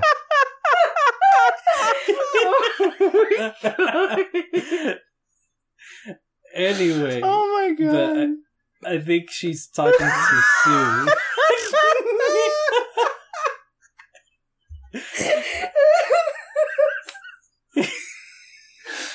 This show has gone off the rails at this point. I don't know what happened. So I think Fucking she wife talks to beater. Oh my god. She's talking to Sue, and like, yeah, they talk, and they're like, hey, we're like, forgive and forget type of thing. And I don't know why I find it funny, but like, it kind of like, they make a shot of her face, like all smiley and everything, like, oh, she's over it now. And it's just like, I don't know why. I find it funny, like the way they like animated that scene. You know what I found funny in that whole situation at Zafu is the dinner scene. Everyone was just so like varying degrees of awkward to uncomfortable. Especially I think maybe no one more so than Lynn. Like, well, fuck this shit. Not to eat at a fucking dinner and everything. Like, look at all this pomp and circumstance and shit. And it like this all leads to like obviously a blow up there, because I mean you obviously can't have nice things, and you can't have one nice fucking dinner.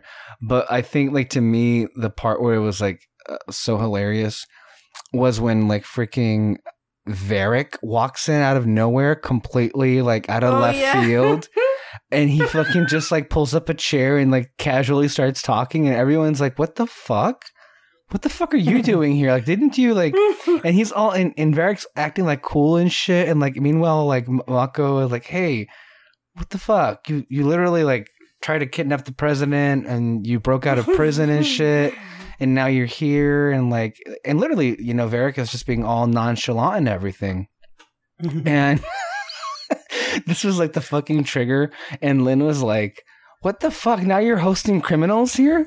And then she pulls it, and then she just like, I think she gets up, smashes something, and then walks out the dining room. Mm-hmm. So that's how I would do it. Also, I like how they explain that because of what Varric did, Asami gets like all of the company basically now, and so that's why she's still rich. You need a way to keep her rich. what does she say? You're harboring a criminal now, and then she walks out. Is that what happens? Something like that. But I like how she explains, like, dude, everyone here was a criminal once. It's like, our chef here was a pirate. So now, like...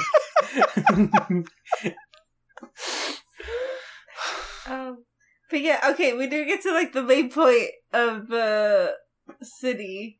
They basically, they go because, Opal.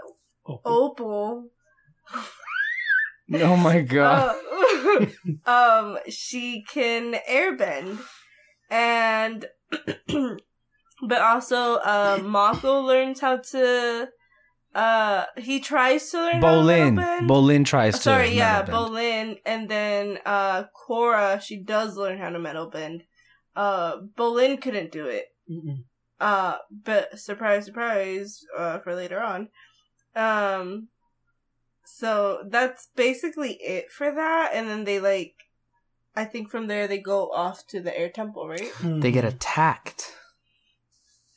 There? Oh Yeah. yeah. Like right before they were going to leave, they get attacked by the group, and by the Red Lotus.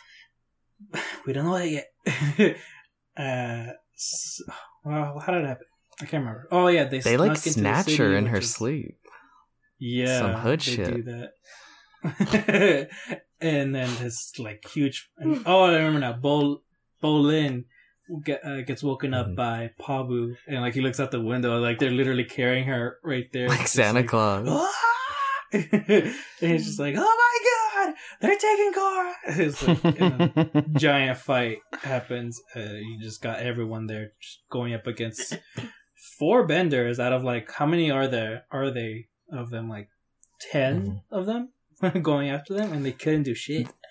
This is what I feel though when like this.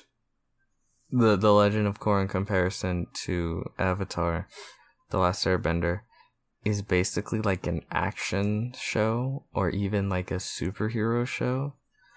'Cause most of the action in like The Last Airbender, it's like Star Wars, you know, you have this empire that controls everything and you're fighting back to, you know, tear down the empire. Whereas with Korra, it's like, no, like the world's pretty much cool, but you have these instances of basically like fucking supervillains that are trying to tear down the world and you gotta stop them.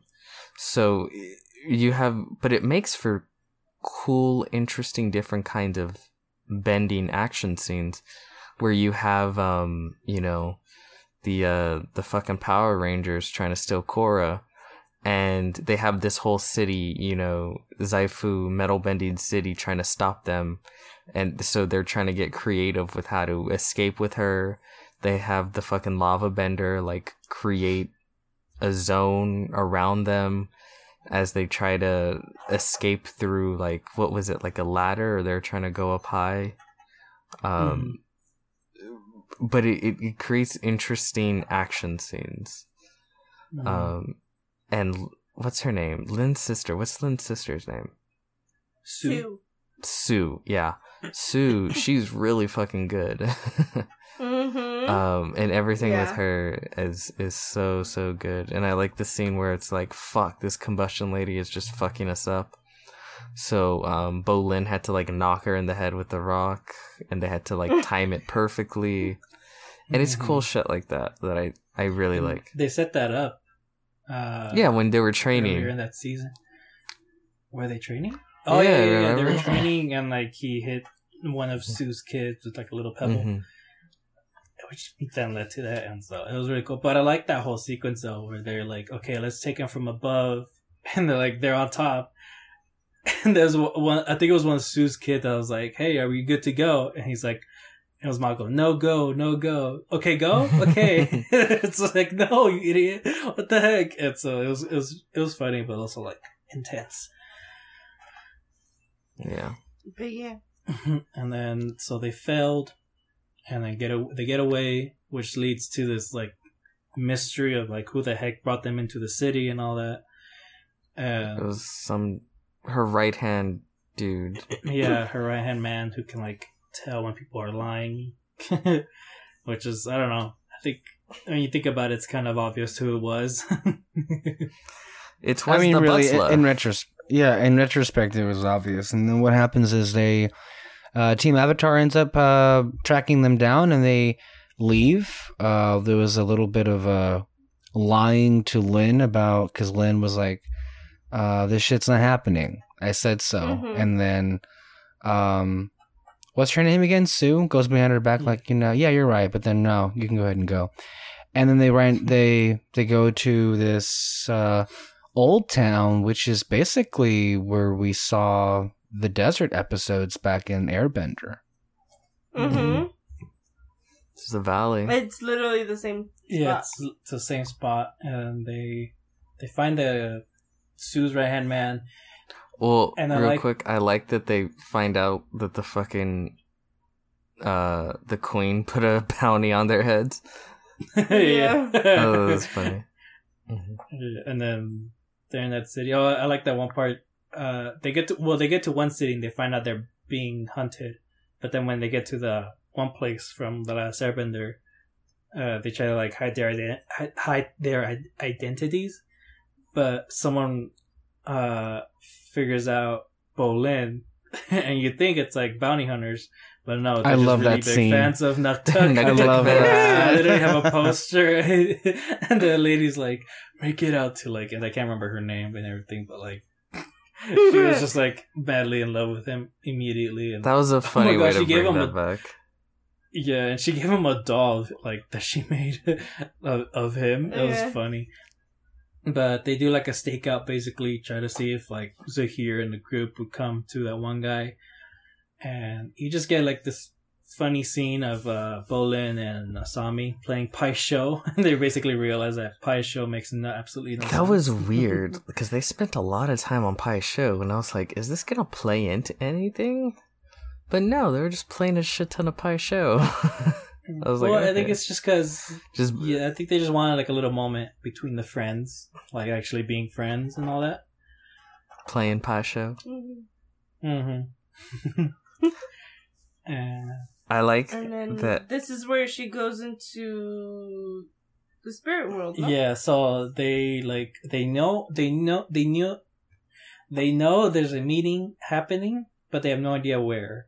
And then they like finally Korra gets impatient, breaks in to where that guy is, and he's like meditating, but like he has no reaction to anything. She realizes, oh my gosh, the meeting isn't here, it's in the spirit world, which is like genius, honestly, for like Zahir to do that. And like basically like the group of people are able to, like, anyone who's in the Red Lotus Society like is able to do that probably. And I just find it really smart. That's how they do their meetings, basically. And so she goes there, Zahir kills that guy, sends him to like that lost fog place. No, yeah. And that's when you finally realize everything. And then Zahir is part of the Red Lotus, who is like people who, I guess, detracted from the White Lotus. Mm-hmm. This is where you hear his whole game plan. Yeah. And so the original plan was to kidnap Korra and train her to be a part of the Red Lotus. But later on, though, we figure out that no, they're just gonna try to get rid of the Avatar cycle forever now. Well, And then the thing is, he talks about how he is an anarchist. He wants freedom for all people, and that includes, you know, bringing down the governments and their leaders. And Korra, I really like this because Korra is just like, what? Like, you can't do that. That's bad. And then he's like, well, like, you've seen how inadequate these leaders have been and how disastrous that has fallen them. Like, haven't you given this any thought? And Korra's just like, oh, like, you can tell Korra's never even taken a second to think about, are these institutions just? Like, she just has just went along with everything her whole life. And it's the first time I think she actually takes a step back and thinks like, oh, like, I don't know. Like, I've never thought about this. And he even says, like, all the airbenders were nearly wiped out, you know, not too long ago by a Fire Lord, you know, who had too much power and felt that he can do whatever he wanted, that the world was his for the taking. And, like genuine anarchist philosophy, like, this is kind of like a 101 in that, which I thought was like, wow, like, they really went there with this kids show to really delve into that. And I thought that was really interesting. And the question is like, well, why would he want to kill the Avatar? And it's because the Avatar kind of is that hierarchy personified. The Avatar stands above everyone else and, you know, quote unquote, maintains the balance, the peace, whatever. But you're still standing above everyone else. And if you're an anarchist, the one person you'd want to bring down is the Avatar because, like I said, she is hierarchy personified. She is, I know better and will choose the future for everyone else on my own, you know, just the way I want. And we know, and it's like we know that the Avatar ultimately is just a person in their decisions and the way they think, their relationships. So to just have a random person be able to decide sort of the future for everyone on a whim, like you can really understand where Zahir's coming from with his philosophy. Because as you know, the great Guru Lahima once said, I got 99 problems, but a bitch ain't one. So it's interesting. I really, really like that conversation. I really like the way he challenged her. Of course, all of it was just in an effort to fucking stall her. So his posse, the Red Lotus, he says it, so I can say it now. David. Yes. Which again, I really like what they did. Like the meeting took place in the spirit world, and while they're there, he's able to like communicate with his team outside, and that's how they figure out how to kidnap Korra again. And again, the action scenes are fucking fantastic. But they get their asses handed to them. Team Avatar, or like Team, you guys fucking suck. Well, I like Bolin's excuse is like, can we switch bad guys? Like, I think I'm giving this guy ammo. Yeah, because he kept throwing rocks and he would just use it to turn it into freaking lava. No, it's all that shit was great. And then, of course, she does get captured, but by the Earth Queen's people. And her and Asami being all badass, breaks them out in the fucking train or whatever. There's a lot of shit that happens on their way back to... or trying to get back to Ba Sing Se. But the main... Oh shit, yeah, I forgot the Ba Sing Se. There's so many things that happen in the scene. Yeah. There's a lot going on at the same time. But the most important thing about that is that Zahir and the Red Lotus find out, like, okay, they're on their way. So they go and talk to the queen. And what's interesting is Zahir is actually pretty cool the first time he talks to the queen. Like, he's like, hey, let's do a trade. Like, I'm just trying to get the Avatar, okay? Whatever. But then she fucking oversteps her boundaries, and Zahir's like, okay, you know, is Wayne Brady gonna have to choke the bitch? You know, he pulls out all the stops, and he does something. And again, it's a fucking kids show, and I remember the original show was so averse to violence. Poor Chet, we were left confused as to his whereabouts. But no, you know, fucking Legend of Korra don't give a fuck. Very calmly,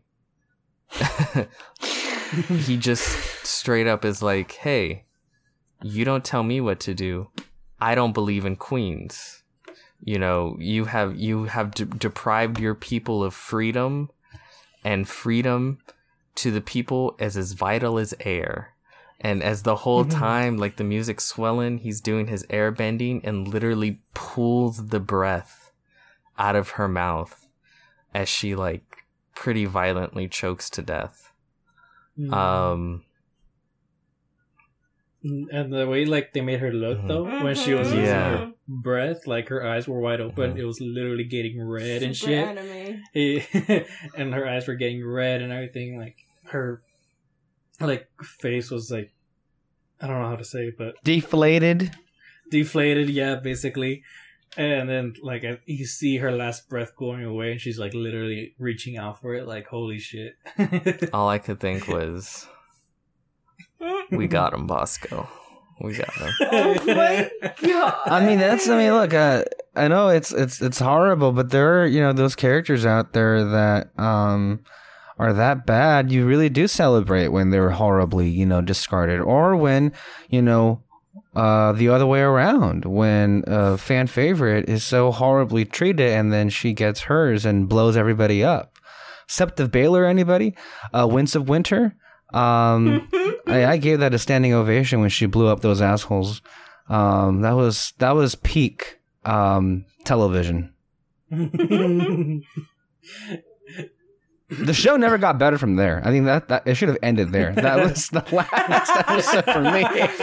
Oh my god. But yeah, no, I like the scene though where Korra and Asami are in the airship, and Asami is the one that figures out a way out and everything, and she gives that little detail of, these ships are made from Cabbage Corp. They're really cheap, so it'll be easy to get out of here. Damn. And hating on Cabbage Corp. I don't know why I find it. Yeah, and I find it funny though. Like I thought Cabbage Corp was like a company that sells vegetables or something, and I didn't know they built machines or anything like that. So I thought that was funny. But I like the entire sequence though, where like they crash land, they all work together to try to escape, but then things go wrong. And so they kind of like bring back that whole sand ship thing, and they use that to escape. And at the end, though, the captain of the... But like the most important part, the Red Lotus then tears down the walls of oppression around Ba Sing Se. Well, I was gonna get to that. Fuck the sand boat. We can get to the good I like shit. that sequence though, because like they have this guy who was like, no, I have my orders, I have to do this and that, but like he realizes the Avatar's cool. Like I don't need to do this. It's what he says, like this is way above my pay grade and all that, and like lets her go. Well, at that point, they gotta survive. Well, yeah, now they do, but like in that moment, I kind of liked how this survival instinct of theirs and like this teamwork kind of built a friendship. I really liked it. But Mako and Bolin, they go back to Ba Sing Se with the Red Lotus group, and they get in prison and everything, and then they're like in the heart of the chaos basically, and try to escape. And yeah, so then when they tear down the walls of oppression, anarchy ensues, and everyone's just like rioting and looting the palace and everything. I love the little moment though where they Zahir goes to, I don't know, intercom place within the city. Yeah. And the waterbender is all like trying to be tough, like, you know, tell us where this happened and tell us where the controls are or whatever. And Zahir's like, whoa, like like he's one of the people, like these are the oppressed we're trying to free here. And so then like he all tries to talk to him nicely and stuff, and again it's that wrinkle of such an interesting character where he genuinely does believe this is just, and this is about freeing the people and tearing them away from the bondage that they're put under. And again, in some ways, he's not wrong. Oh yeah. So just like you understand what he's trying to do, but it's still. I mean, it's not wrong, but it's the methods. Just yes, yeah. The methods aren't the best, especially because and it gets it you really get into it in season 4, but when all you do is just tear down the structure of society and then move on and go like, okay, my work here is done. It'll figure itself out. It sometimes figures itself out in bad ways. But that's more season 4. As we've seen in real life. Yes, absolutely. In our own ways. Okay, we need to wrap this up in 20 minutes. We got to get to the air temple attack and then the finale with Korra. Go. Okay. So, yeah, they escape, blah, blah, blah. They go... he tells Malcolm Bolin that, hey, give a message to the Avatar. I'm done chasing her. She's got to come to us now. And the threat was turn yourself in or I kill all the airbenders. Well, again. no, you Or completely... I kill all the airbenders. Hold on. Hold on. That is not what happened. What first happened is... Well, actually, you know what? Never mind. That is what happened. Go ahead.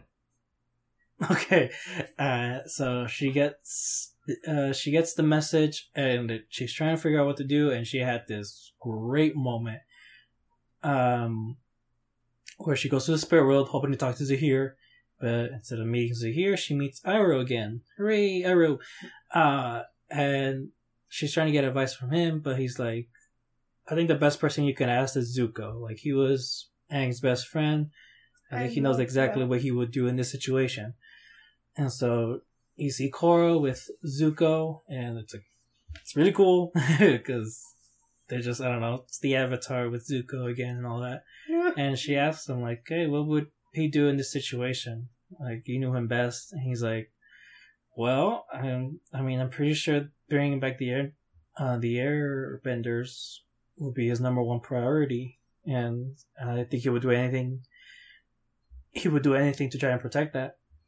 And so that's when she realizes, okay, I guess I gotta give myself up then. But did we even talk about the attack on Airbender Island? And when they captured the Airbenders? We're getting to that. But basically that happens. So then Zahir, Korra warns Tenzin about Zahir coming, but it's too late, he's there. And then that's when you get this big ass fight with Tenzin and Zahir. And again, Tenzin was winning, but he gets ambushed by the Earthbender and the Waterbender, and they kick his ass horribly. I know. And you get this awesome moment though where Zahir's like, give up and all that, and he's like, as long as I'm still breathing, I'll never give up. Well, this whole sequence was, I think, some of the best action in the whole show, because you had the three siblings going up against Zahir, Lava Man, and Water Girl, and I love that movie. They were legit great. Kaya and Water Girl, like their one-on-one fight, a waterbending fight, was so good. Like there's some crazy moves that are just etched in my mind, where she's like doing this spinning thing with her water arms, but the tips are like sharp ice, and she's like this blade, and she throws a pick at her, and she like breaks it, turns it around, and throws it back at her. It's so good. And you have Zahir, which is like, he's like this very skilled amateur, going up against Tenzin, and I think this is the first airbender on airbender fight, and like the first and maybe only in the entirety of the series, both series. And you know, Tenzin is just so specific with his movement. Like, you can tell they really think out their fighting styles, and Tenzin is so specific with the moves he's doing, and you can tell he's probably practiced 1,000 times a day from scrolls. The specific moves, and they have to be 100% perfect. Whereas Zahir's a little bit more loose, and again, amateurish with what he's doing. And of course, fucking Boomy fucking around, just trying not to die. And the back and forth, the way they help each other, and then ultimately when all is kind of lost, and Tenzin is going fucking 3-on-1. You know, standing against the Red Lotus, it's all so unbelievably well done, and I really all good shit. And I love how he was the one that like was the last one standing there, and it was so great. Like, I love Tenzin, man. And while that was happening, though, the other airbenders were trying to escape and everything, but you had that fire lady, basically like blocking their escape and all that. And then Kai had like a great hero moment when he was trying to distract her and everything, but it failed. But I like that little setup though of him, like he survived the attack, and like he has his baby bison by his side, he escapes with and everything. So then now you have Korra and that team heading towards the temple, and she tells them like, "Hey, I'm gonna give myself up. Just get the airbenders out of here as quick as you can and all that." And so they come up with a plan. It's like, okay, you turn yourself in. We'll get them out as soon as we're out. We'll just ambush them and kick their ass, basically. And it's I mean, again, it's really great teamwork within all of them. So Malcolm Bolin and Asami, they're the ones that go after the airbenders. And they see Tenzin, he's on the floor and everything, and they try to tell him like, okay, come on, let's give us to them and everything. And they try to take care of Tenzin, but they realize like the other airbenders that are there, they weren't airbenders. The water lady basically made like sculptures, I guess. That was actually bodies. A really good reveal. Like all of them were fake because it was creepy the way they like they all like dissipated into the ground, and they're like, "Fuck, it's a setup. The heist has gone wrong." So Korra, she was about to give herself up. Like I think she was like literally in handcuffs and everything. Her dad, Lin, and Sue, and some other metal benders were there, and as soon as they realized, hey, deal's off, like, go attack, and then they all just like try to ambush them.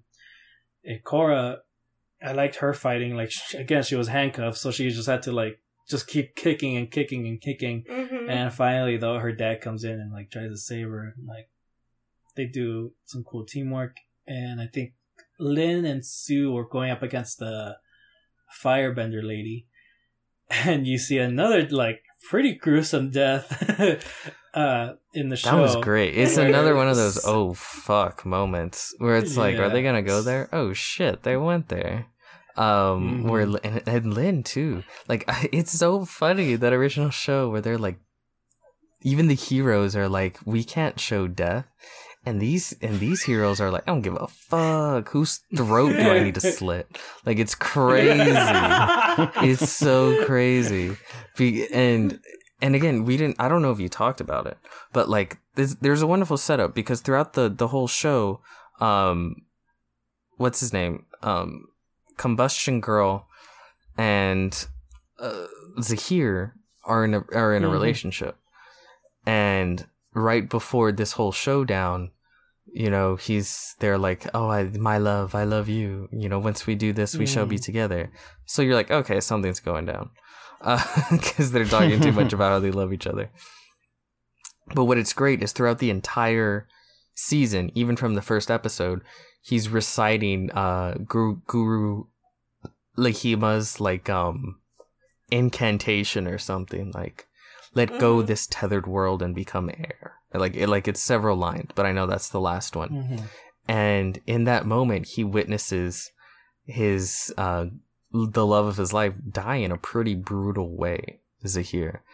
And that, in a way, that was his last tie. Yeah, that was his last tie to the tethered world. And once he lost it, he basically reached enlightenment in a way. Mm-hmm. And you have that really... So he's Thanos. He's fucking... There's a lot of Thanos comparisons. What did it cost? Everything. I mean, yeah, that's his what did it cost moment. And of course he fucking flies, and it's really cool. He like falls into the sky, and everybody's like, oh shit. Yeah. Everyone's just like, what the fuck just happened? Like, is that even possible? To me, that's such a cool moment and a cool reveal. And then of course he escapes with Korra, because she couldn't fucking get away. Yeah.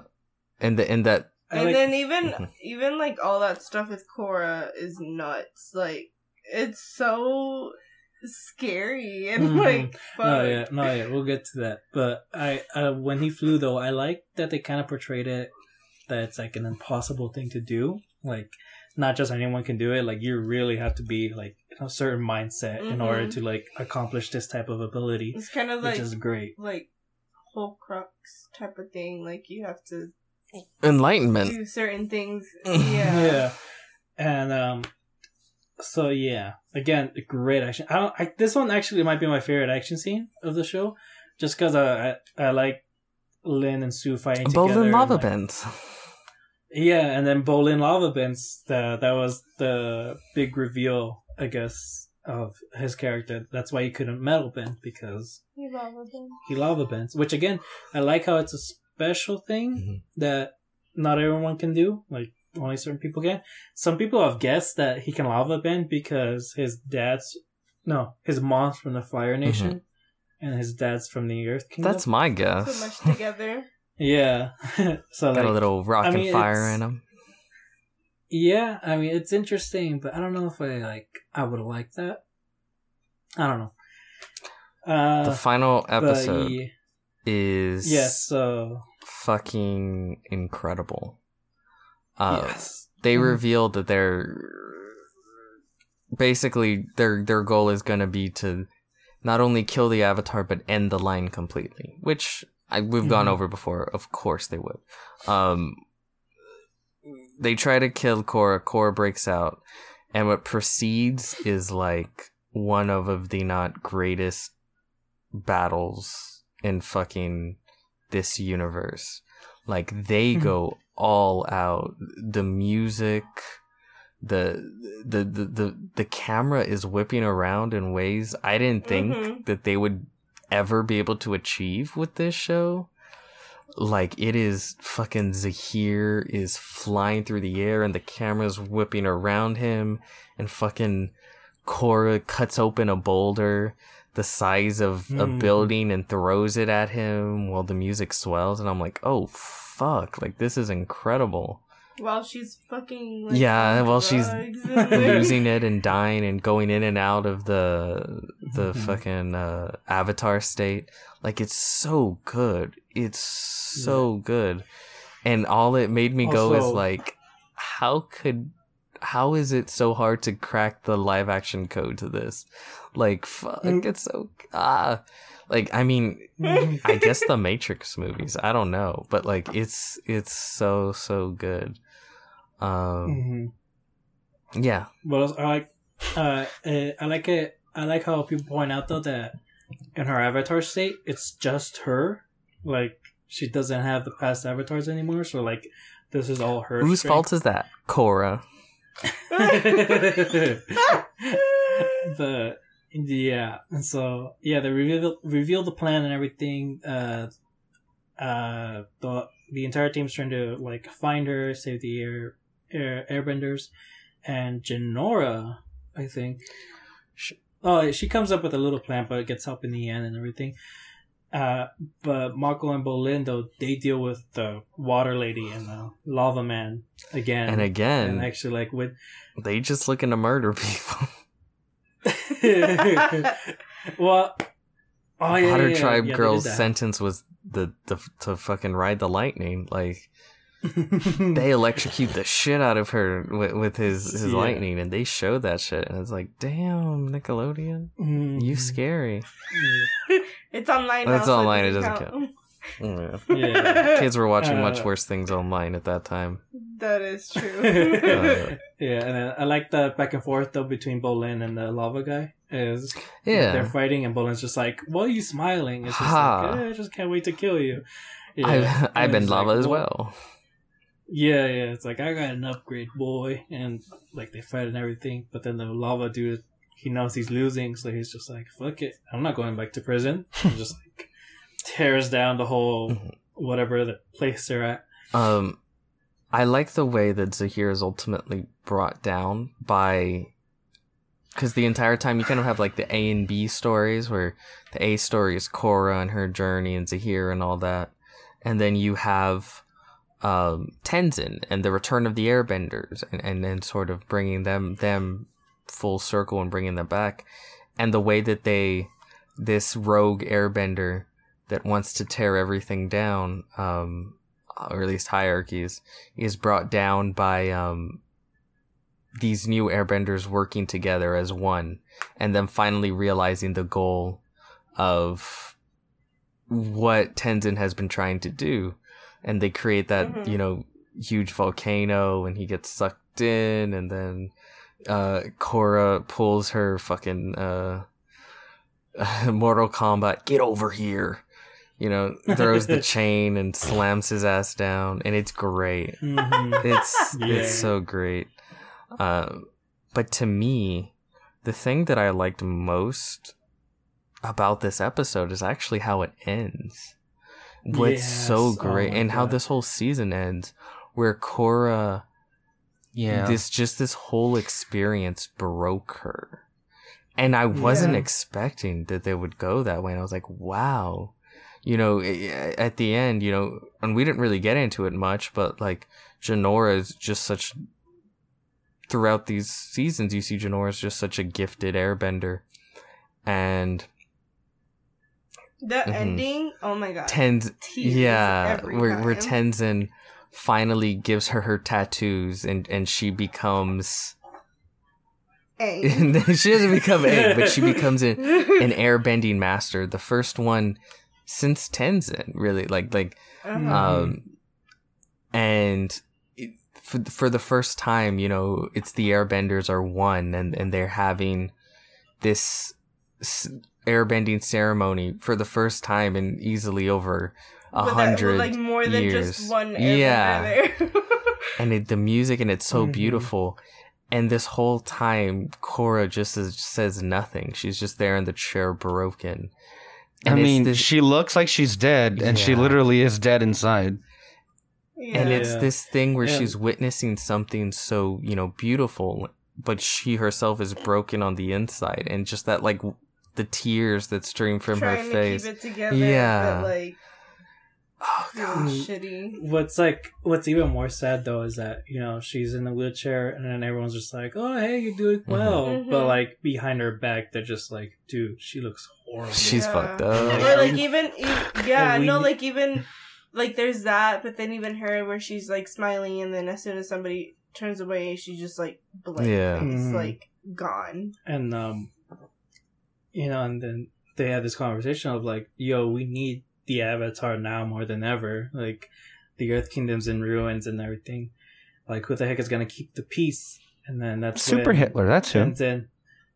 And that's when Tenzin goes in, and he's just like, I'm proud to present this new airbending master who will lead us in a new age of peace.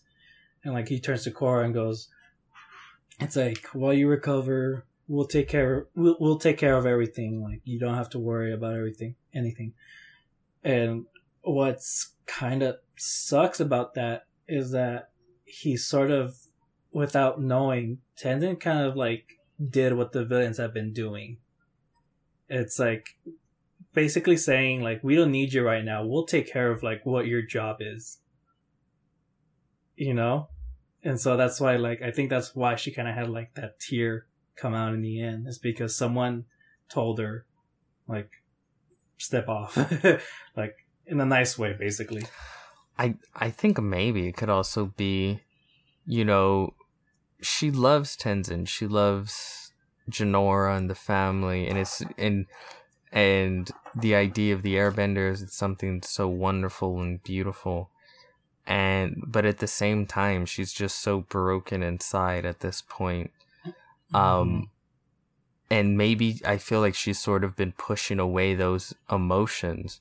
And when she saw something so emotionally impactful, it finally just sort of squeezed through, her broken nature. It really is just a buildup of everything. Yeah. Because before it was simple. Like, oh, this dude is doing bad things. This dude is just doing bad things. I have to stop him. But then you have this guy, Zahir, going like, yeah, he's doing bad things, so obviously I have to stop him. But he makes a point in that we don't need, or like, we shouldn't have these like she's evil like leaders. Useless, basically. She like, should I actually like help out this world keep going on? And then again, and then for one thing, this bad guy like broke her down to like not being able to take care of herself. Everyone is doubting her now. Well, that's kind of it. Tenzin, Zahir wins. That's the final victory. Wins. It's like, all right, well, you know what?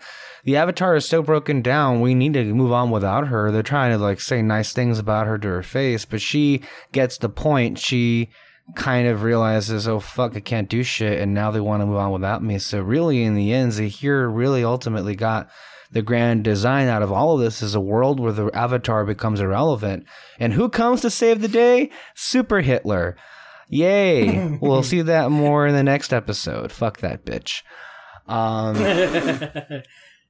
But yeah, I mean, yeah. And she's set up throughout the season too. Like you see her when you first go to Zaofu and everything, and she after they take Korra, she's bandaging up Korra's dad, and like they made a specific shot of her being like, "Oh, hey, thanks for the help. What's your name? My name is Kuvira." And again, it's a shot of her face. When that shit happened, I was like. I was confused the first time too. What are they doing here? We don't take time out of an episode to introduce somebody, and boy was I wrong about her. Yeah, no, I'm glad they did it. I would not have recognized her if they didn't do that. I mean, they could have done it more organically though. True, because it was literally like, "Oh, me? I'm Kuvira," and then she looked at the camera like it was The Office, like. You could at least be somewhat subtle, like, okay. Yeah. Like, actually have her be the right-hand man? Yeah, or something like that. Just be like, oh, hey, guys, you know, this is my family, and this is Kuvira. You know, she's one of the soldiers here, or whatever, one of the guards. Mm-hmm. Like, and then Kuvira will show you to where you'll be staying, and she's like, hi, I'm Kuvira. I'll show you where you're staying. Yeah. But not just be like, oh, me? I'm Kuvira. And then just a little wink. And you get the sound effect. Ding. It was a little too much with that. But yeah, I get what they were doing. And I ultimately do like weird heads. Yeah. But, yeah, I think that's it for this season. Again, I love that scene where we see Jinora with the tattoos and like the music that was playing, like, oh my god, it was great. Final thoughts? I mean, yeah, that's as good as it's gonna get, and it did. Yeah, it was pretty great overall. I feel that wraps up this episode quite nicely. Thank you, David. Thank you, Peter, and thank you, Alexis. I'm tired and I want to go to sleep. Thank you all so much for listening to this installment of the Korra segment here on Red Spotlight. We have more and more content under our Red Spotlight, whether it be on Fantasy Fair and also here on Red Spotlight, considering Halloween is coming up pretty quickly. And of course, stay tuned for our conclusion of The Legend of Korra, which will then in and of itself be the last installment of our Avatar series, which has been going on all summer long. And summer's kind of over. But yeah. But anyway, I like how this is going so far. I think this is going, as far as like Korra is concerned, I love how the show is getting a second wind, and we're here just talking about how great it is and the fact that it is great. And as far as like the real great Korra stuff as a character, I think the best is yet to come with season 4 for her personal story anyway. So thank you all so much. Catch our podcasts every Sunday and sometimes on Thursday. And until next time, go to bed. Bye-bye.